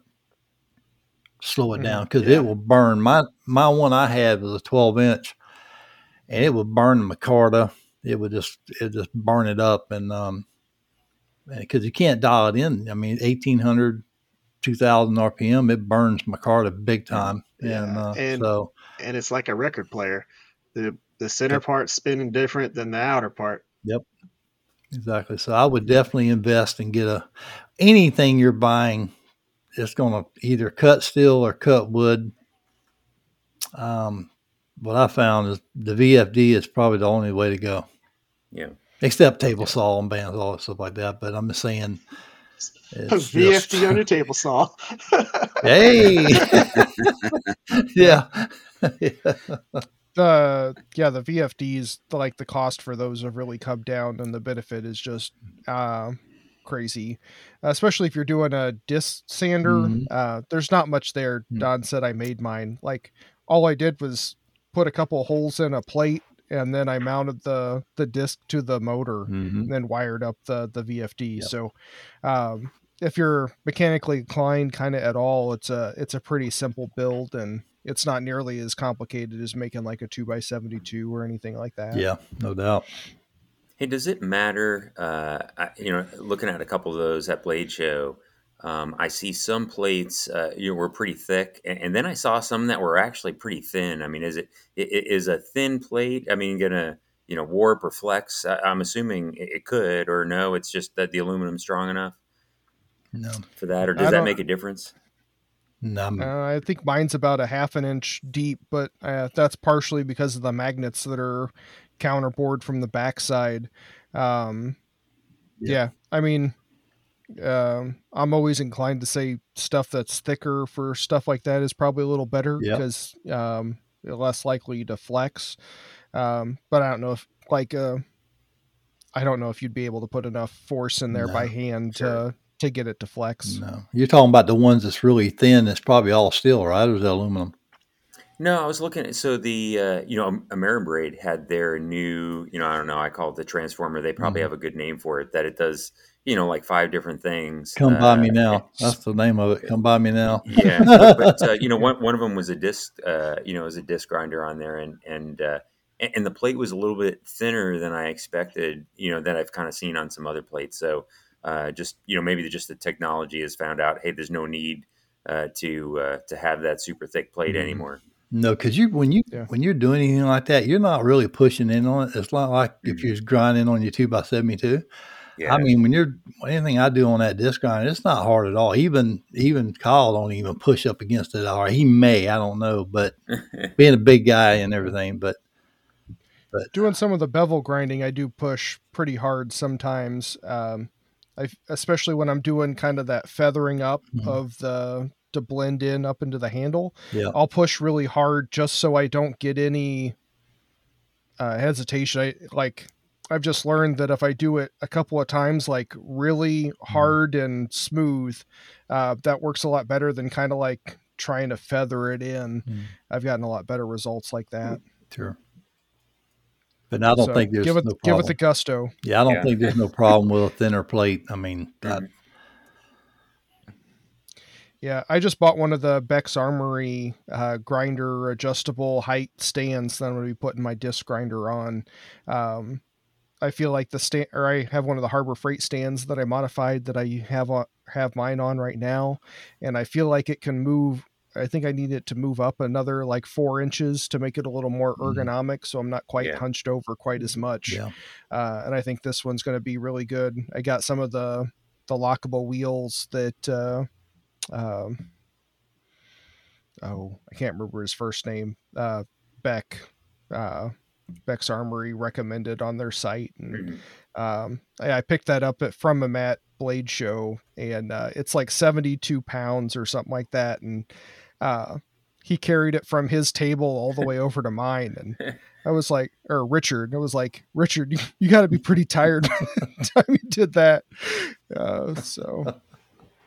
But it's all like 3/16 inch plate, and it has like some 1.5 inch squares and stuff, so you can put your attachments and stuff below. So if you were going to use it on your actual grinder, it has some storage and stuff built in there. And then it's sized so it fits one bag of concrete in the bottom to even further make that base weighted down. Oh, cool. Nice. That's awesome. I've got a bunch of my old 1.5 inch steel tooling arms when I converted over to aluminum tooling arms that I'm just going to throw in the bottom there. So I think that's going to be enough weight down there. Oh yeah, should. Anybody else have any topics? Good. Oh, that's been my pretty much my thing. Now I am it's not really a different topic, but same topic, slightly different. I was talking to Brian House, and this kind of goes into our open discussion thing. And I'm going to be doing one of his Revolution grinders and one of those Apollo forges. Okay. On the channel. I was talking with him about everything, trying to figure out what all I'm going to end up needing and doing all that. So I'm going to do one of those builds, technically 2 builds, because it's going to be the 2x72, and setting all that up, welding everything, and getting it all situated, and then doing a Apollo Forge build. And it's gonna be pretty cool. I've been wanting a ribbon burner for a little while, and he's done a lot of R&D on that setup, and I really like it. So I'm gonna go ahead and just pull the trigger on it and build those. Excited about them. Yeah, I think what Coy Baker said about that Apollo Forge, he said this will be the industry standard forge going forward. Yeah, I really feel like it will be. Yeah, I don't even forge, and I've wanted to buy one a couple of times. So just having the block that you can unbolt it and throw some new blocks in there if you get flux all over the bottom or whatever. That seems like such the way to go. All for modular stuff like that. And Brian's done a lot of work getting it all heated up. Yeah. Lots of people keep asking him for, do you see that double ribbon burner one Baker. he made for Coy? That thing is absolutely a monster. Yeah, man, pretty cool stuff. I mean, I just figured, instead of trying to, because I could easily build my own ribbon burner and do that stuff. But for me, the way that I look at it with my channel, if I build it myself, that's great, but I don't build forges for people. If I build my own 2x72, that's great, but I don't build 2x72s for people. And if I'm going to have people watch the channel, I want them to be able to go and get or make the things that I'm using to build these things, because if it's just something that I made, I'm not going to make the schematics, the blueprints, all the stuff for people to do these things. And I want people to be able to use the stuff that I use. And I really just, I really like Brian. And I think that I always tell people, if you're trying to get into knife making, the biggest expense that you will never regret is a 2x72. You will never regret buying your 2x72. It is the best thing that you can buy. I think you can have one regret if you buy a 2x72. If you buy like a $200 one. No, if you buy one without a VFD. Right. Oh yes. Oh yeah, no, for real. I think that's good. Yeah, no doubt. Because once you have one with a VFD, I don't think anybody'd ever buy one without one. No. I know I wouldn't. I agree with that. I love the horizontal that mine tilts. Yep. I love that tilting option. That was a game changer for me. Oh yeah. Was the tilting option too. You have the Beaumont TX, right? I do. Yeah. I know a lot of people really like that ratchet mechanism that that one has, and the TW90 has also. I know with me, when I went to buy one, man, and that is a topic that needs to be a whole discussion in itself. Just the difference in grinders and what you're looking for. Because me coming from a woodworking background, I'm looking for something a little different, and because I've done some sanding and done that, and one of the major things for me was tracking, being able to track. Because if you've worked with sanders, woodworking type sanders or the belt sanders, if it's not tracking, it's a bad day. And it's a really bad day. And I just that was the most confusing thing when I was kind of changing my shop over and trying to pick out something, is just and luckily I was able to go to different places and try, different grinders, and, being at some of the hammer ends or being at some other people's places with blade sports and being able to try that. But man, that's a huge topic. And, the wrong grinder that's just not for you that's a hard thing. Or if it doesn't track, or if there's issues with it, I mean, that can really hurt especially a beginner. Yeah. Yeah. Hey, Eric, I have to say that I think about you all the time, and that's not in a weird way. But every time I have my AmeriBraid on, like, oh man, I'm going to trial this down to like 30%. I'm like, I don't know how Eric does it. How does he do the grinds he does without being able to dial that thing down? I think it's a testament of your finesse. Yeah. But it's impressive that every time I dial that thing down way to, like, sometimes it's like 20%. I'm thinking, I don't know how Eric does it. Yeah, because mine's got 3 speeds: fast, really fast, and holy shit. So it's ridiculous, and but I've been doing it for 4 years now, and you're just used to doing it. And before that, I've done woodwork and I've done stonework, where you do countertops or like stone builds and stuff like that, where you're using an angle grinder with cutoff wheels and polishers to do everything, and it's running 3,000 RPMs in your hand, and you have to get used to taking material off gradually, taking your time. So when that translates to steel, being able to know what your body's going to do, know what the steels are going to do, know what all the different grits are going to do, you can be confident going to it and doing the practice. I've made hundreds of knives and with that thing, and it's just pay attention to what you're doing. But yeah, I can't wait until I have this VFD. So just so you know, because I'm doing the VFD that goes forwards, backwards, it does all of the everything. I can't wait. Well, I need to thank Eric for a couple things. Back when I first started, before I made my first knife, and I was looking at grinders, he helped me to decide to be smart. Number one, get a VFD, and number two, get a small wheel attachment. Oh yeah. And number three, get one that flips horizontal, man. Yes. So thank you, Eric. Appreciate you, man. Oh yeah. Yeah. For sure. I think almost all the grinders now flip horizontal, which is really advantageous. I didn't really realize. I was like, whatever. And then, now that I have one, the bread serrations that I do on my bread knives, I use that small wheel with it on the side, and I'm just able to look right on it and touch it.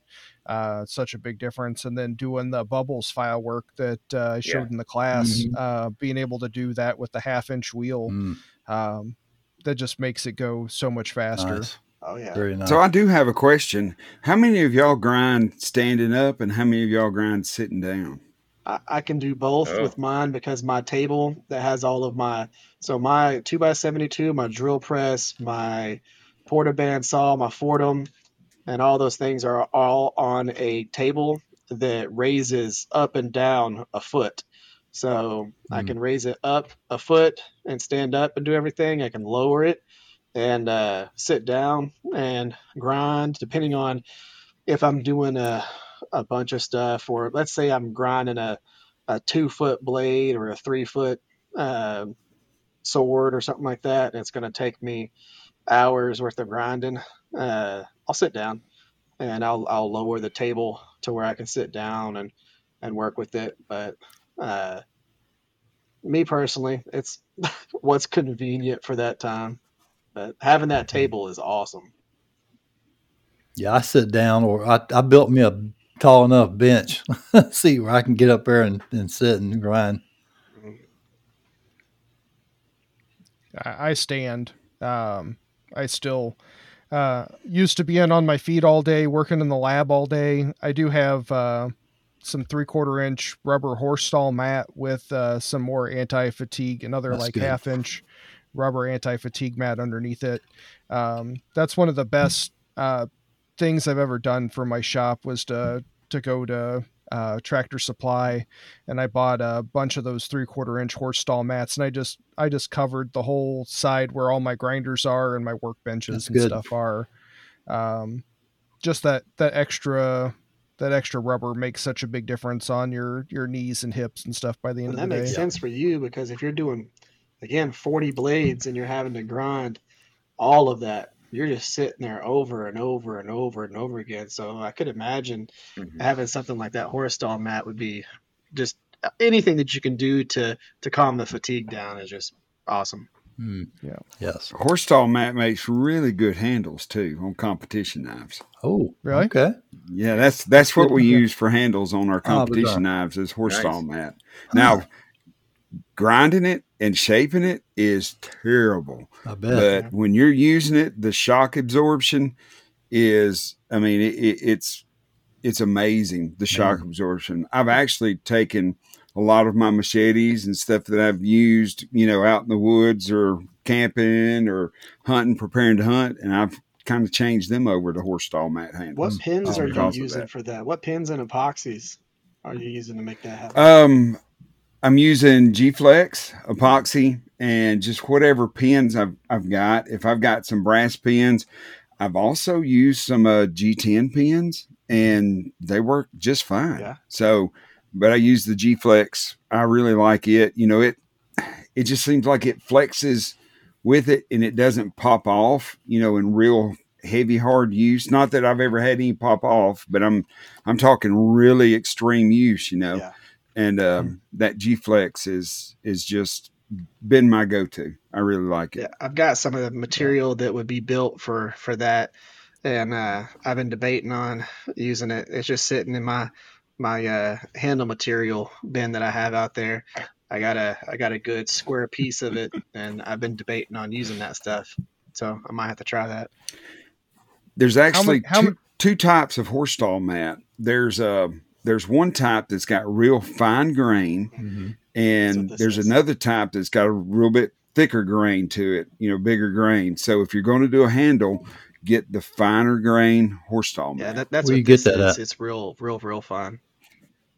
Tractor Supply, Rural King, Okay. any of the tractor, farm, home kind of stores have that. Cool. Good deal. So Eric, how many knives worth of handle material do you think you have on the wall? Man, I probably have.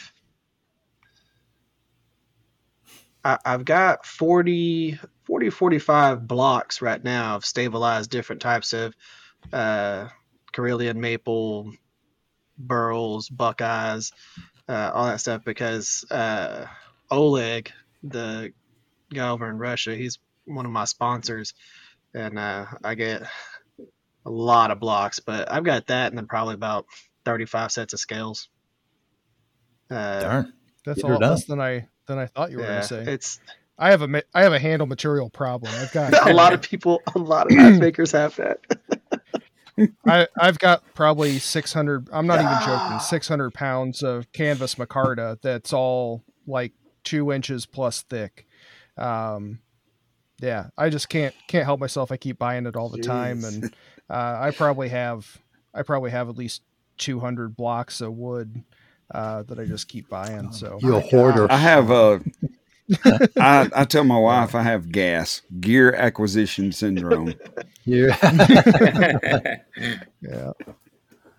I know brother Don, he probably has 400 or 500 knives worth of handle material with all the blocks and stuff he has from his turning days. Yeah, I got quite a bit, man. I just put a couple of pieces of Buckeye I stabilized here a while back on here. So this little piece would probably be good for a pin. Yeah, that's what I did, man. I still got a bunch of stuff for pins, man. I'm slowly selling them out, but a lot of stabilized burls, stuff like that for pins.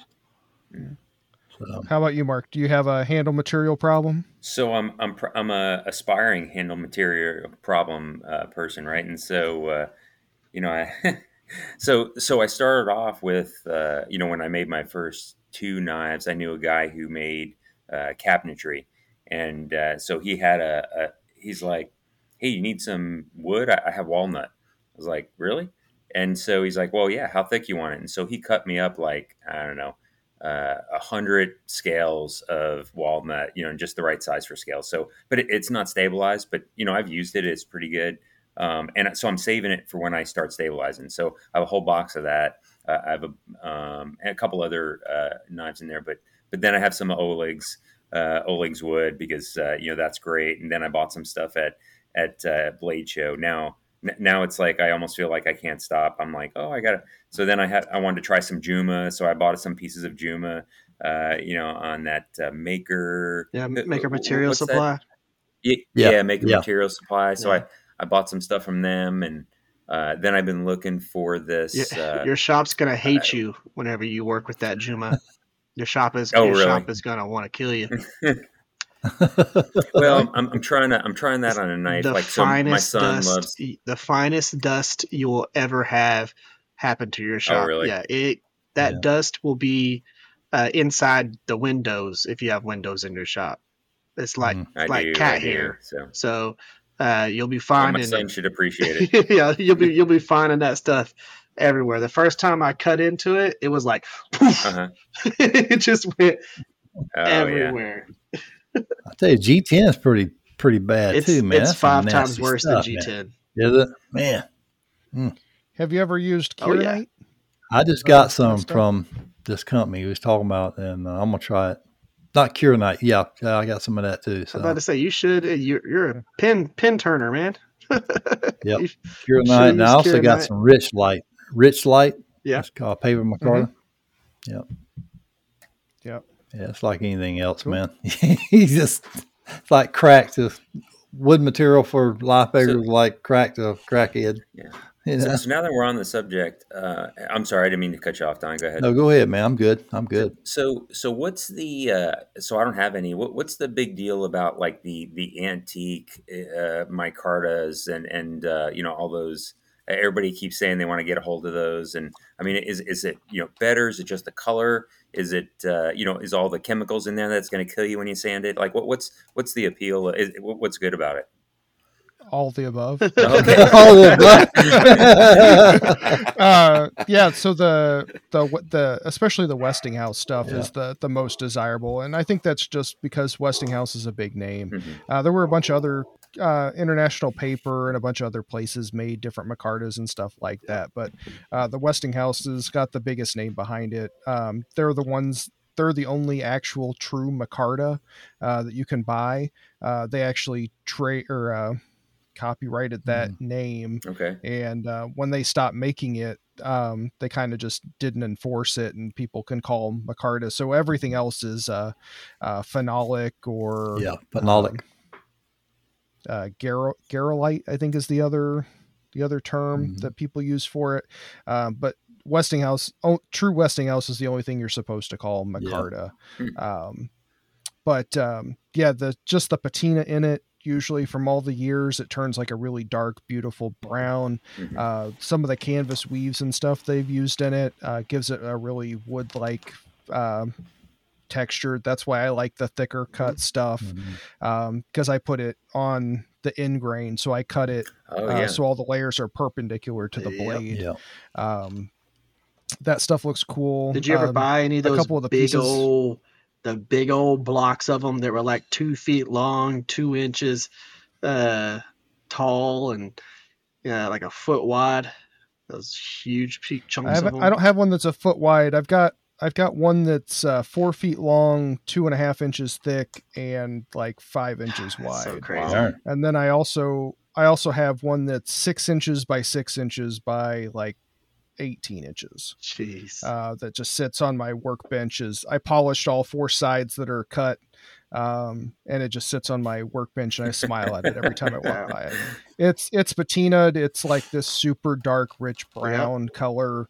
It's just super I bought a beautiful sheet of it while we were at Blade Show in Atlanta.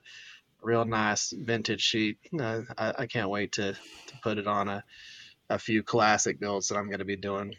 So one of the things I like about the vintage type stuff is the stuff that was hit by UV light. And you'll see that a lot in like Fender guitars, the older Fender guitars that they use, the epoxy that they used and stuff on them, and the finish that they used, that it really didn't take the UV light well, and it yellowed it and changed it, some really cool colors. The micarta kind of does that too with the UV light, the stuff that hits it. And I think that makes it unique, very unique. Yeah. Okay. Yeah. So one of the pieces that I have, the canvas layers, they used a little bit different layer, and there's like 1/8 of an inch that just turned like super dark brown inside this lighter brown. I thought that was super cool.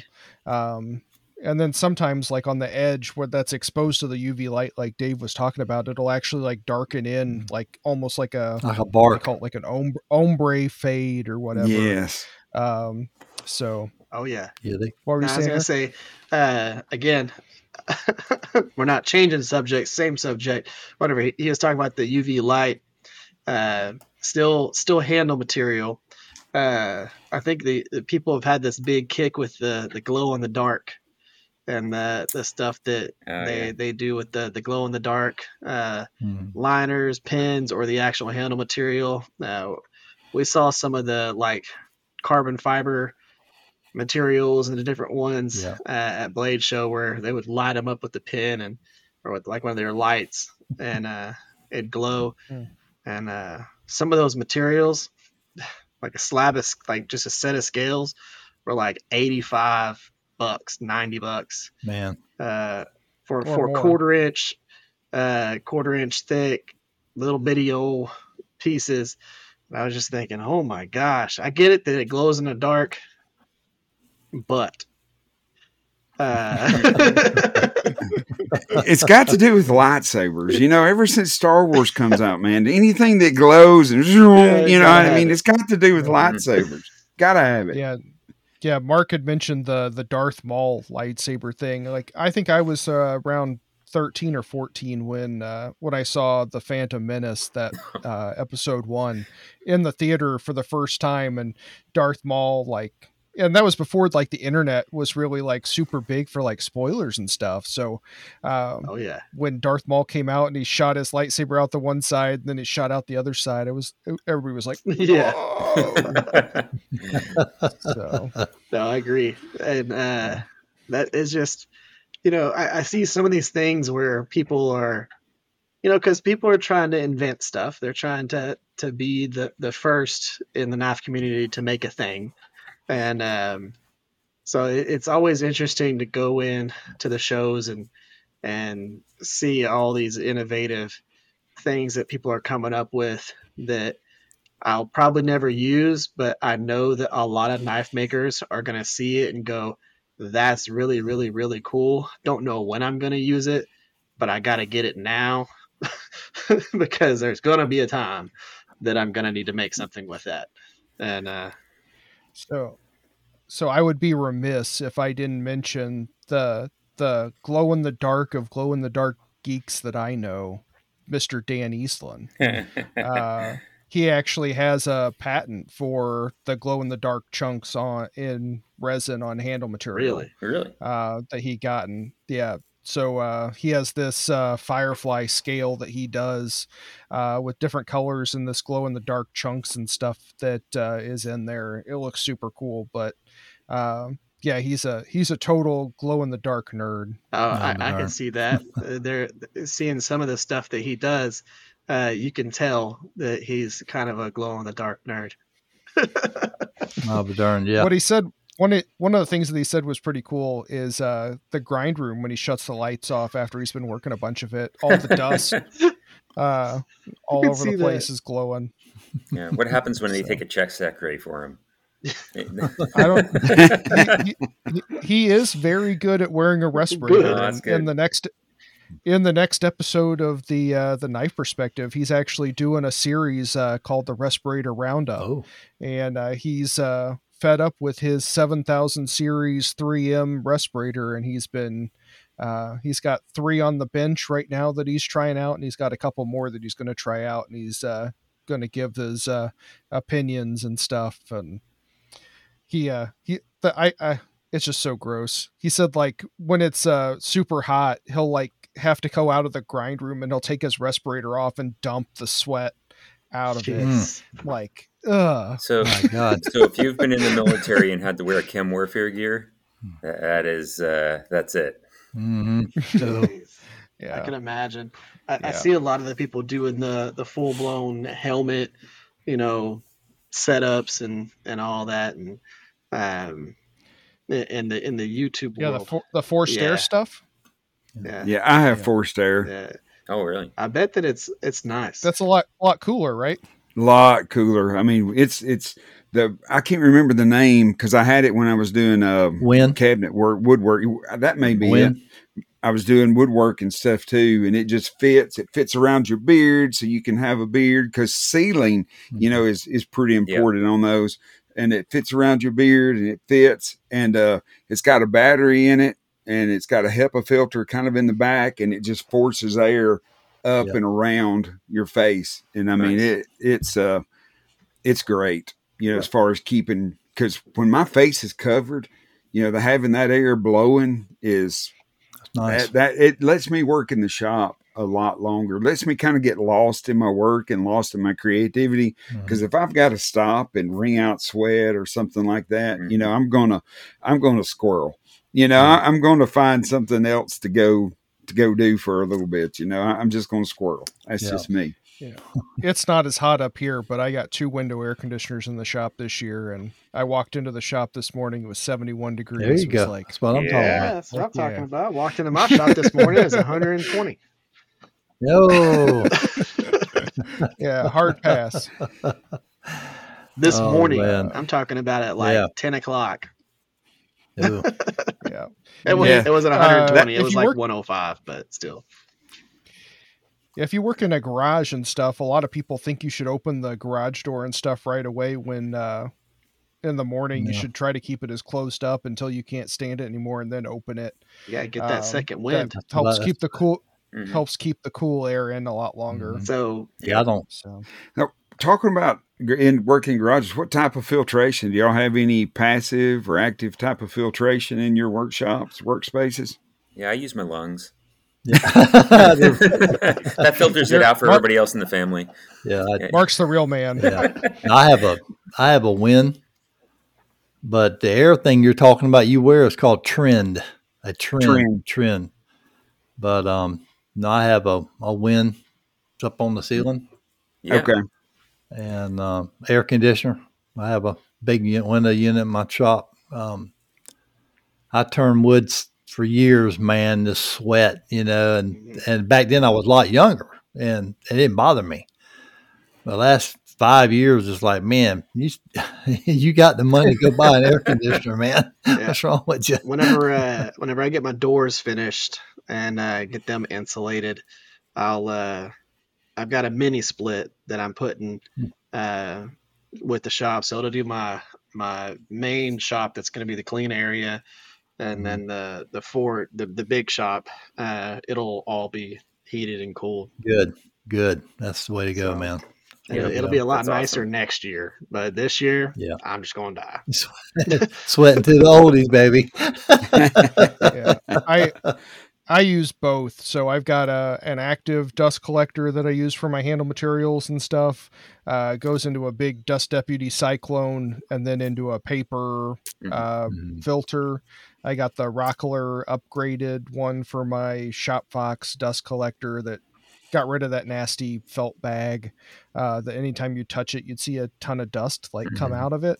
And then I've got a jet passive dust collector that has a remote that you can set it for 2, 4, 8 hours. So Cool. when I've done a big handle material grinding thing, if I haven't had the garage door open with I've got a squirrel cage fan that blows at my legs to try to keep a bunch of that dust down, all the dust that gets past the dust collector suction tube. I have that active one or the passive one run for 2, 4, 8 hours after, depending on how much I've been grinding. Yeah, you got to have a dust collection. I know I have one too, but still, I mean, you got to have that, man, because that G10 in my car, my gosh, man. Yep. I really think if you can try to get a Cyclone for as much of the really fine stuff as we do. I really think you need a Cyclone because whatever dust collector you buy, that bag or the paper filter is just going to fill up. Yeah, that's what I have. I have a dust topper that goes on a 5-gallon bucket, and I just dumped that bucket. I haven't dumped it in probably about 3 weeks, and I went and dumped a bucket, and my bag was still empty. I have a bag and a filter inside the vacuum, and the bag is still empty. So that's a must, man. You got to have that. Yeah, that Cyclone works good too. Oneida, I think it's Oneida dust. Yeah, Oneida. Yeah, that's a good one. They're the ones who make the dust deputy stuff. Oneida is the people that make the French I couldn't fries. believe. Yeah. Yeah. I've actually seen some homemade ones with traffic cones. You know, them making the homemade dust deputies with traffic cones. Sure. You know, and PVC pipes. So I put that big stainless steel tray in my my sandblaster, and I couldn't believe how much dust my my vacuum was able to suck up and out of that. So I now have a Cyclone for my sandblaster also to help reclaim, because that glass bead ain't cheap. No, I dump it back in there. I have a separate bucket with my thing, and I got one just for my dust collector. And I dump it right back in, man. Keep going, man. Yeah, that's the only way to do it. Yeah, it sucked out probably 2/3 of what I had in there after doing 12 blades. I couldn't believe it. Yeah. So I mean, that's about $75 for 50 pounds of it. So that's that was about it sucked out about 6 pounds of media in that 25 minutes or so. How you liking that? It works good on it. Yeah, it's working pretty well. Getting a good consistent finish is a little bit harder than I thought it was going to be. So once I sandblast it and then I throw it in the tumbler, sometimes I'll still see those grind lines that you can't see when you're sandblasting. So that's been a little bit of a learning curve. A bunch of these knives that I'm going to be making for Knife Center, quite a few of them are going to be blasted and polished. So pretty excited. Well, speaking of that, what do y'all have coming up in your shops with the next couple of weeks? You want to go first, Don? Yeah, I can go. Well, I'm right now, man. I'm in the middle of doing some blanks and blocks. I got a guy who wants me to make him a few blocks, epoxy, hybrid blocks, and then I'll get back into doing some knife making, and but other than that, that's about it, man. I've been stabilizing for the last couple of weeks. I did 40-something pounds of burl. And then now it's epoxy time. You working on some kitchen knives or bushcraft? I'm working. I have 2 kitchen knives. They're 6-inch petty knives that I started on, but I haven't finished on them yet. But I'm gonna be back on that, doing that. So I got 2 of them. I've been putting them off because I had other people want to buy some other things. So I decided, you know what, when I get running the epoxy and get that done, then I'm gonna go back in and finish up the kitchen knives. So chef now. So that's about it for me, man. What do you got going on, Dave? I I've got a couple of knives on the table that I'm finishing out.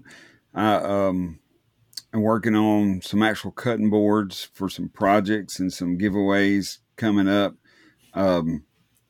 So some of kind of the ones that I did before with the World Championship hamburger, some of those design cutting boards, the real thick chef cutting boards, I've got some of those I'm working on. So I don't have air conditioning in my shop, so I tend to slow down as it comes to August. Yep. So yeah. I'll tell you, one of my prized possessions is my big hand Dave cutting board. I've got it on my table with some knives on it, so people can do their rock chopping or test out a blade there on the table. Beautiful board. Is that ingrain, Dave? No, it is actually just side grain. I do some in grain. He was wanting it more for decoration, and it just depends. You know, most of the chefs want in grain so that it doesn't dull their knife blades up, and I do that also. Kind of like, I guess, more booze blocks kind of looking cutting boards like that. I do that. But when you're really wanting like a decoration, and back a few years ago, I did one for a guy that was competing in the World Hamburger Championship, food championships in Dallas, and his burger actually won. And I designed the little block it was on, and I didn't do ingrain because I didn't want it to overwhelm the burger. I just wanted something simple, sleek, and I did a walnut with 3 maple stripes off center. Yep. Something just enough to drag the eye to that something just wasn't right. Because if you see something that's just not right, your eye keeps going to it, especially as, woodworkers and knife makers and your craftsmen, your eyes. And so that's what I kind of did. I did 3 stripes off center, an odd number of stripes off center, and it got top marks. And so that's kind of what's took me as far as when I design one for looks or I design one that's just going to be in a kitchen. Yep. If it's just going to be in a kitchen and just use it, it'll be all in grain. Yeah. But if it's looks and going to be, presentation knives on it and stuff like Kyle's doing, it'll be edge grain. Yeah. Yeah, I think the one he made for me had some walnut and ash and maple. I think were maybe a little bit of cherry. Yeah, it did. Nice. So, what are you working on, Mark? Well, I got to finish sanding this blade here with the firework on it, and the goal for this weekend is to hopefully tomorrow I'll epoxy get the handles all glued up, and then I can work on shaping the handle on Sunday. But then really, my next goal is to I have the some like maybe it's like 3-inch blade EDCs. Those 2 of them I made came out pretty good, and so I want to make like 5 of the same knife. And just kind of practice dialing that in, just kind of do all the bevels, all the, just kind of go from one to the other, just to really, right now I've done them all sequentially. And I want to, just kind of practice doing that one task, not like 1,000 times, but maybe like 5 times. So I think I'm just going to mark out 5 blanks and cut those out sometime next week. And then I can just find a time where I could start going through those. Yeah. I think you'll be surprised how much better your bevels get doing that repetition over doing the same thing a couple of times. Yep. So. Oh yeah. So for me, I've got, like I mentioned before, a bunch of those MagnaCut pocket bushcrafters and bushcrafters that all may go into Knife Center. So I'll be hating life grinding MagnaCut. I didn't, for my bushcrafters, I don't go quite as hard as I do on my kitchen knives. These are like 62.5, kind of at the top end of that toughness curve that Laren kind of found in his documentation there. So a little bit more tough, but still a pretty hard edge there. So, all right. Let's see here. Chip wanted me to say questions and comments, product reviews, show notes, and guest ideas. Subscribe to the email at knivestemplars@yahoo.com. or DM us on Facebook at Knives Templars Podcast Group. Visit us at knivestemplars.com to stay up to date on all the new news and stuff. Episodes are sponsored by The Rivers Experience, Last Blade Sanding, knifewood.com, Ameribraid, Majestic Forge, Byford's Guns, Pop's Knife Supplies, Maritime Knife Supply, and Phoenix Abrasives. And at Phoenix Abrasives, use Templars 10 for 10% off your order. And thank you guys, and get into the after show. Let's do it. Yeah. Hey, I don't know if I should say it. Say goodnight, Kyle. Good night, Kyle. I think that's actually going to be our sticker for next year. So okay, this year was say goodnight, Dave. Yeah. Then next year you're going to get Kyle. Yeah. I figured you never got the billing on that, so we had to give you some love. yeah. That's part of what we use some of our sponsorship money for, is making those stickers and stuff. And we made up some posters and stuff with the I love the post beer label. It's an awesome beer label. I think that's like you hit the mark on that one. That was great. Yeah, I've got some pretty interesting ideas for next year's. A little same sci-fi theme beer label. Got a couple of ideas that I think we're gonna have a pretty impressive sticker for next year. Sweet, it's pretty cool, man. Yeah, nice. I'll tell you, the person that thought it through, again, Brian, with his freaking shirts. Brian House, he literally brought like 200 shirts. And just handing them out to every maker, YouTuber, everything. So he handed them out on Thursday and Friday, and everybody was wearing them Saturday and Sunday. So he got like just walking billboards the whole Blade show. And then of course we're all wearing them in our YouTube videos and all that stuff. So that was a good little bit of free PR. Chunk of change. Mm-hmm. Yeah, he's definitely not free because I think it cost him like $2,000. Yeah, but that's a lot of shirts. But it's hard to buy that much advertising, getting your name out there. I mean, there's people that I think our budget at my job is like $7,500 a month in PR stuff. So $2,000 for people wearing your stuff for the next year is not bad. And I might do something kind of like that with next year whenever we actually have the podcast at Blade Show Atlanta. So we'll see how that goes. Yeah. Yeah, I was pretty excited to see that he were those sticker packs he gave out with the rulers. He had a different little quote on there. So now I'm like, now I got to even be more careful keeping track of where these go. So I make sure I have the whole set when he keeps doing those. Oh yeah, I agree. But Brian, really good. Brian's a good dude. Yeah, he's a really good guy, man. Super guy. And Brent, I was right next to him. His friend Dave and John, they were the table right behind Phoenix Abrasives, and John and Dave, man, those two guys that Brent had with them, those guys helped him sell a ton of knives. Those guys were big helps for him. That's good, man. So yeah. John, he's got some ADD, and he was pounding a couple monsters, and he was like, pew, pew, pew, pew, pew, pew. he goes, people are going to pay me to stop talking to him. It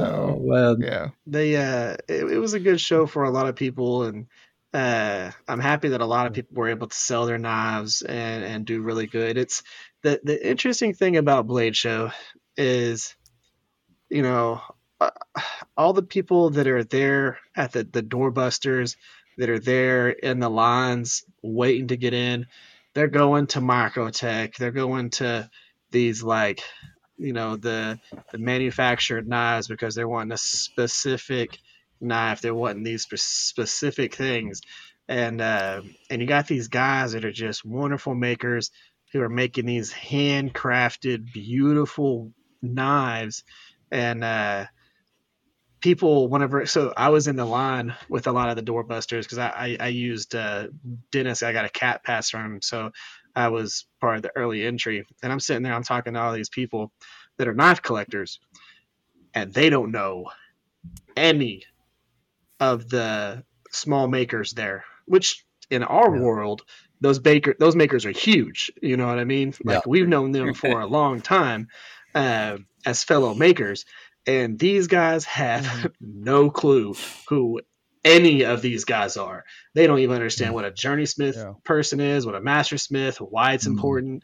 They don't understand that these guys that are there that are master smiths actually designed the initial things that those other manufacturers are replicating, or that the Damascus that's in some of those blades were patterns that were designed by the guy that's sitting down there at a booth, that if he didn't come up with that stuff, that it just wouldn't exist. And they have no clue who he is. And it's just like mind boggling. I wish that that side of the show got that love like the other side of the show. You know, people. Yeah. I think you got to love it, because those people are the ones that are drumming up the excitement and stuff for everybody else. Those guys were lining up on Monday. Yeah. They sat outside in the Atlanta heat Monday night, all day Tuesday, Wednesday, Thursday, to get in at 10 o'clock on Friday. Or noon on Friday. Yeah, or whatever it's it was. Absolutely crazy, but they wanted, super specific. And I went to the show wanting a specific thing, and of course, as a manufacturer knife, but it's one of those deals where you don't realize that the people that are there are, as important as they are within the knife making community, and that they actually have their work there. Like you could buy the thing that the other people are replicating. Yep. Yeah. A lot of those guys don't have any idea who Michael Walker is. And if you haven't heard of Michael Walker and haven't looked at some of his stuff, you need to. He was the guy that invented the liner lock. And that's some of the stuff, like people like that. Like I was talking to a couple of people at the Knife Makers Guild, and you don't realize how influential some of those people are, and they're just normal people like all of us. They'll talk to you. Like I got pretty intimidated when I was getting my guild stuff signed. The guy or Andy Roy goes, "You need to go over and have Bill Rupel come over and look at these." And I'm like, "Yeah, all right." What? Okay. And I go, "Bill, would you? I'd love for you to come check my knives out to sign my application for the Knife Makers Guild." And Luke Swenson was standing there next to him, and he goes, "Do you need another person too?" And I was like, "Actually, I do, but I'm kind of intimidated." And it's like, "Nah, don't. You'll be fine." So it was pretty cool having those two guys sign off on my Knife Makers Guild application. That's good. That's awesome. Congratulations, man. Thanks. Yeah, I got my voting membership this year, so I'm a full member of the National Knife Makers Guild. Nice. So That's awesome. Nice. that was pretty one of the highlights for me. I was nervous trying to get 4 knives as beautiful as I could get them, and Jason Fry was actually one of the 2 guys that was the judge for the final one. I walked in and he said, "How you doing?" I'm like, "Pretty nervous." And he goes, "Nah, don't be." He goes, for the voting one, we don't see many bad knives. So he goes, all those usually get weeded out before they even get to the application. So I was still worried. You want to always try to make the best knife you can make. Absolutely. Right? So anybody else have anything else? I think Chip's wanting us to wrap it up so he's not having to edit for 100 hours. You sure he doesn't want 4 hours worth of stuff to edit? No, it makes sense. We've been going for about just over. Yeah. for the highest bidder next year at Blade Show, I think I'm going to like bring an accordion and stand at the door when they open it up and play the final countdown and walk to whoever's table wants me to. Yeah. Well, they got the bagpipe person. Yeah, they didn't have him there this year, the bagpipe person. Really? Yeah. Usually they go to Dark Timber. Yeah, the bagpipe person, but he wasn't there this year. So I wished I'd have brought my accordion, and I would have just walked them around different tables. One of the first year I was there in 2018, Dark Timber was really pretty close to us, and I got to witness the literal madness that was there at that table. They sold, I think they said they sold 180 something knives in 15 minutes. The crazy thing about that brand is their resale. Like if you go to Lords of Steel on Facebook or all these different little knife selling things, the resale on those knives, insane. Did you go to Blade Show when Bussy was in that back corner? No. When did you start going to Blade Show? A couple years now for the current stuff. Before that, it was earlier. Did you ever hear of Bussy knives? They used to be a real big thing, but they would have business cards and they would like toss them out into the crowd, and that gave you the opportunity to come up to the bench and buy one. And people were like literally like punching each other. And there was video of like Asian woman that totally jacked this like guy and stole the business card from him. This knife right here is the knife that I got from Blade Show, and they had the booth for them, but they weren't selling them. They would tell you, okay, so and so has 2 of them, so and so has 3 of them, so and so has 1 of them. And you could only get that many of them because they've been out of stock for years. You cannot buy them. And it is a Kershaw in Magna Cut. So, which you really can't get any Kershaw in Magna Cut. You can't, if you tried to find one, you wouldn't find one. And so that's kind of how it is. Like you have to try and find it. And we were just walking through the show and there was just one off to the side right here. And I was like, I'll buy that. I didn't know how much it cost, but I knew that I was going to buy it, whatever it was. And I was able to get it. And, but yeah, it's ridiculous how some of those things work where you go in there and those people are seriously like handing out business cards. And if you get lucky enough, you're good. Yeah. Alrighty, guys. And with that, want to say good night? We can do that. Oh, yeah. Good night, guys. All right. Have a great week. Good night, everybody. Yeah, everybody have a great night. Guys. Good night, guys. Thanks, Dave. Thank you. Yeah, appreciate y'all. Appreciate it. Tranquility Base here. The Eagle has landed.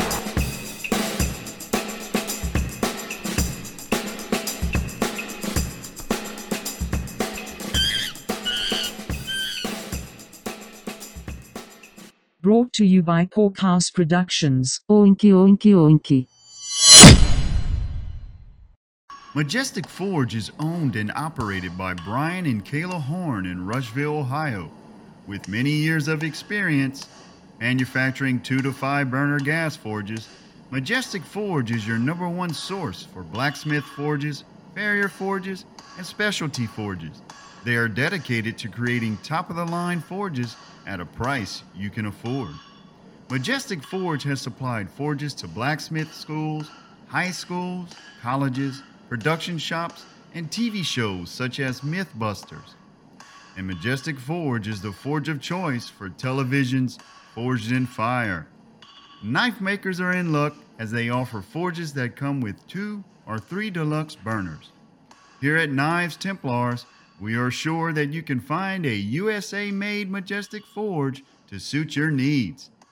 Check out your next forge at majesticforge.com.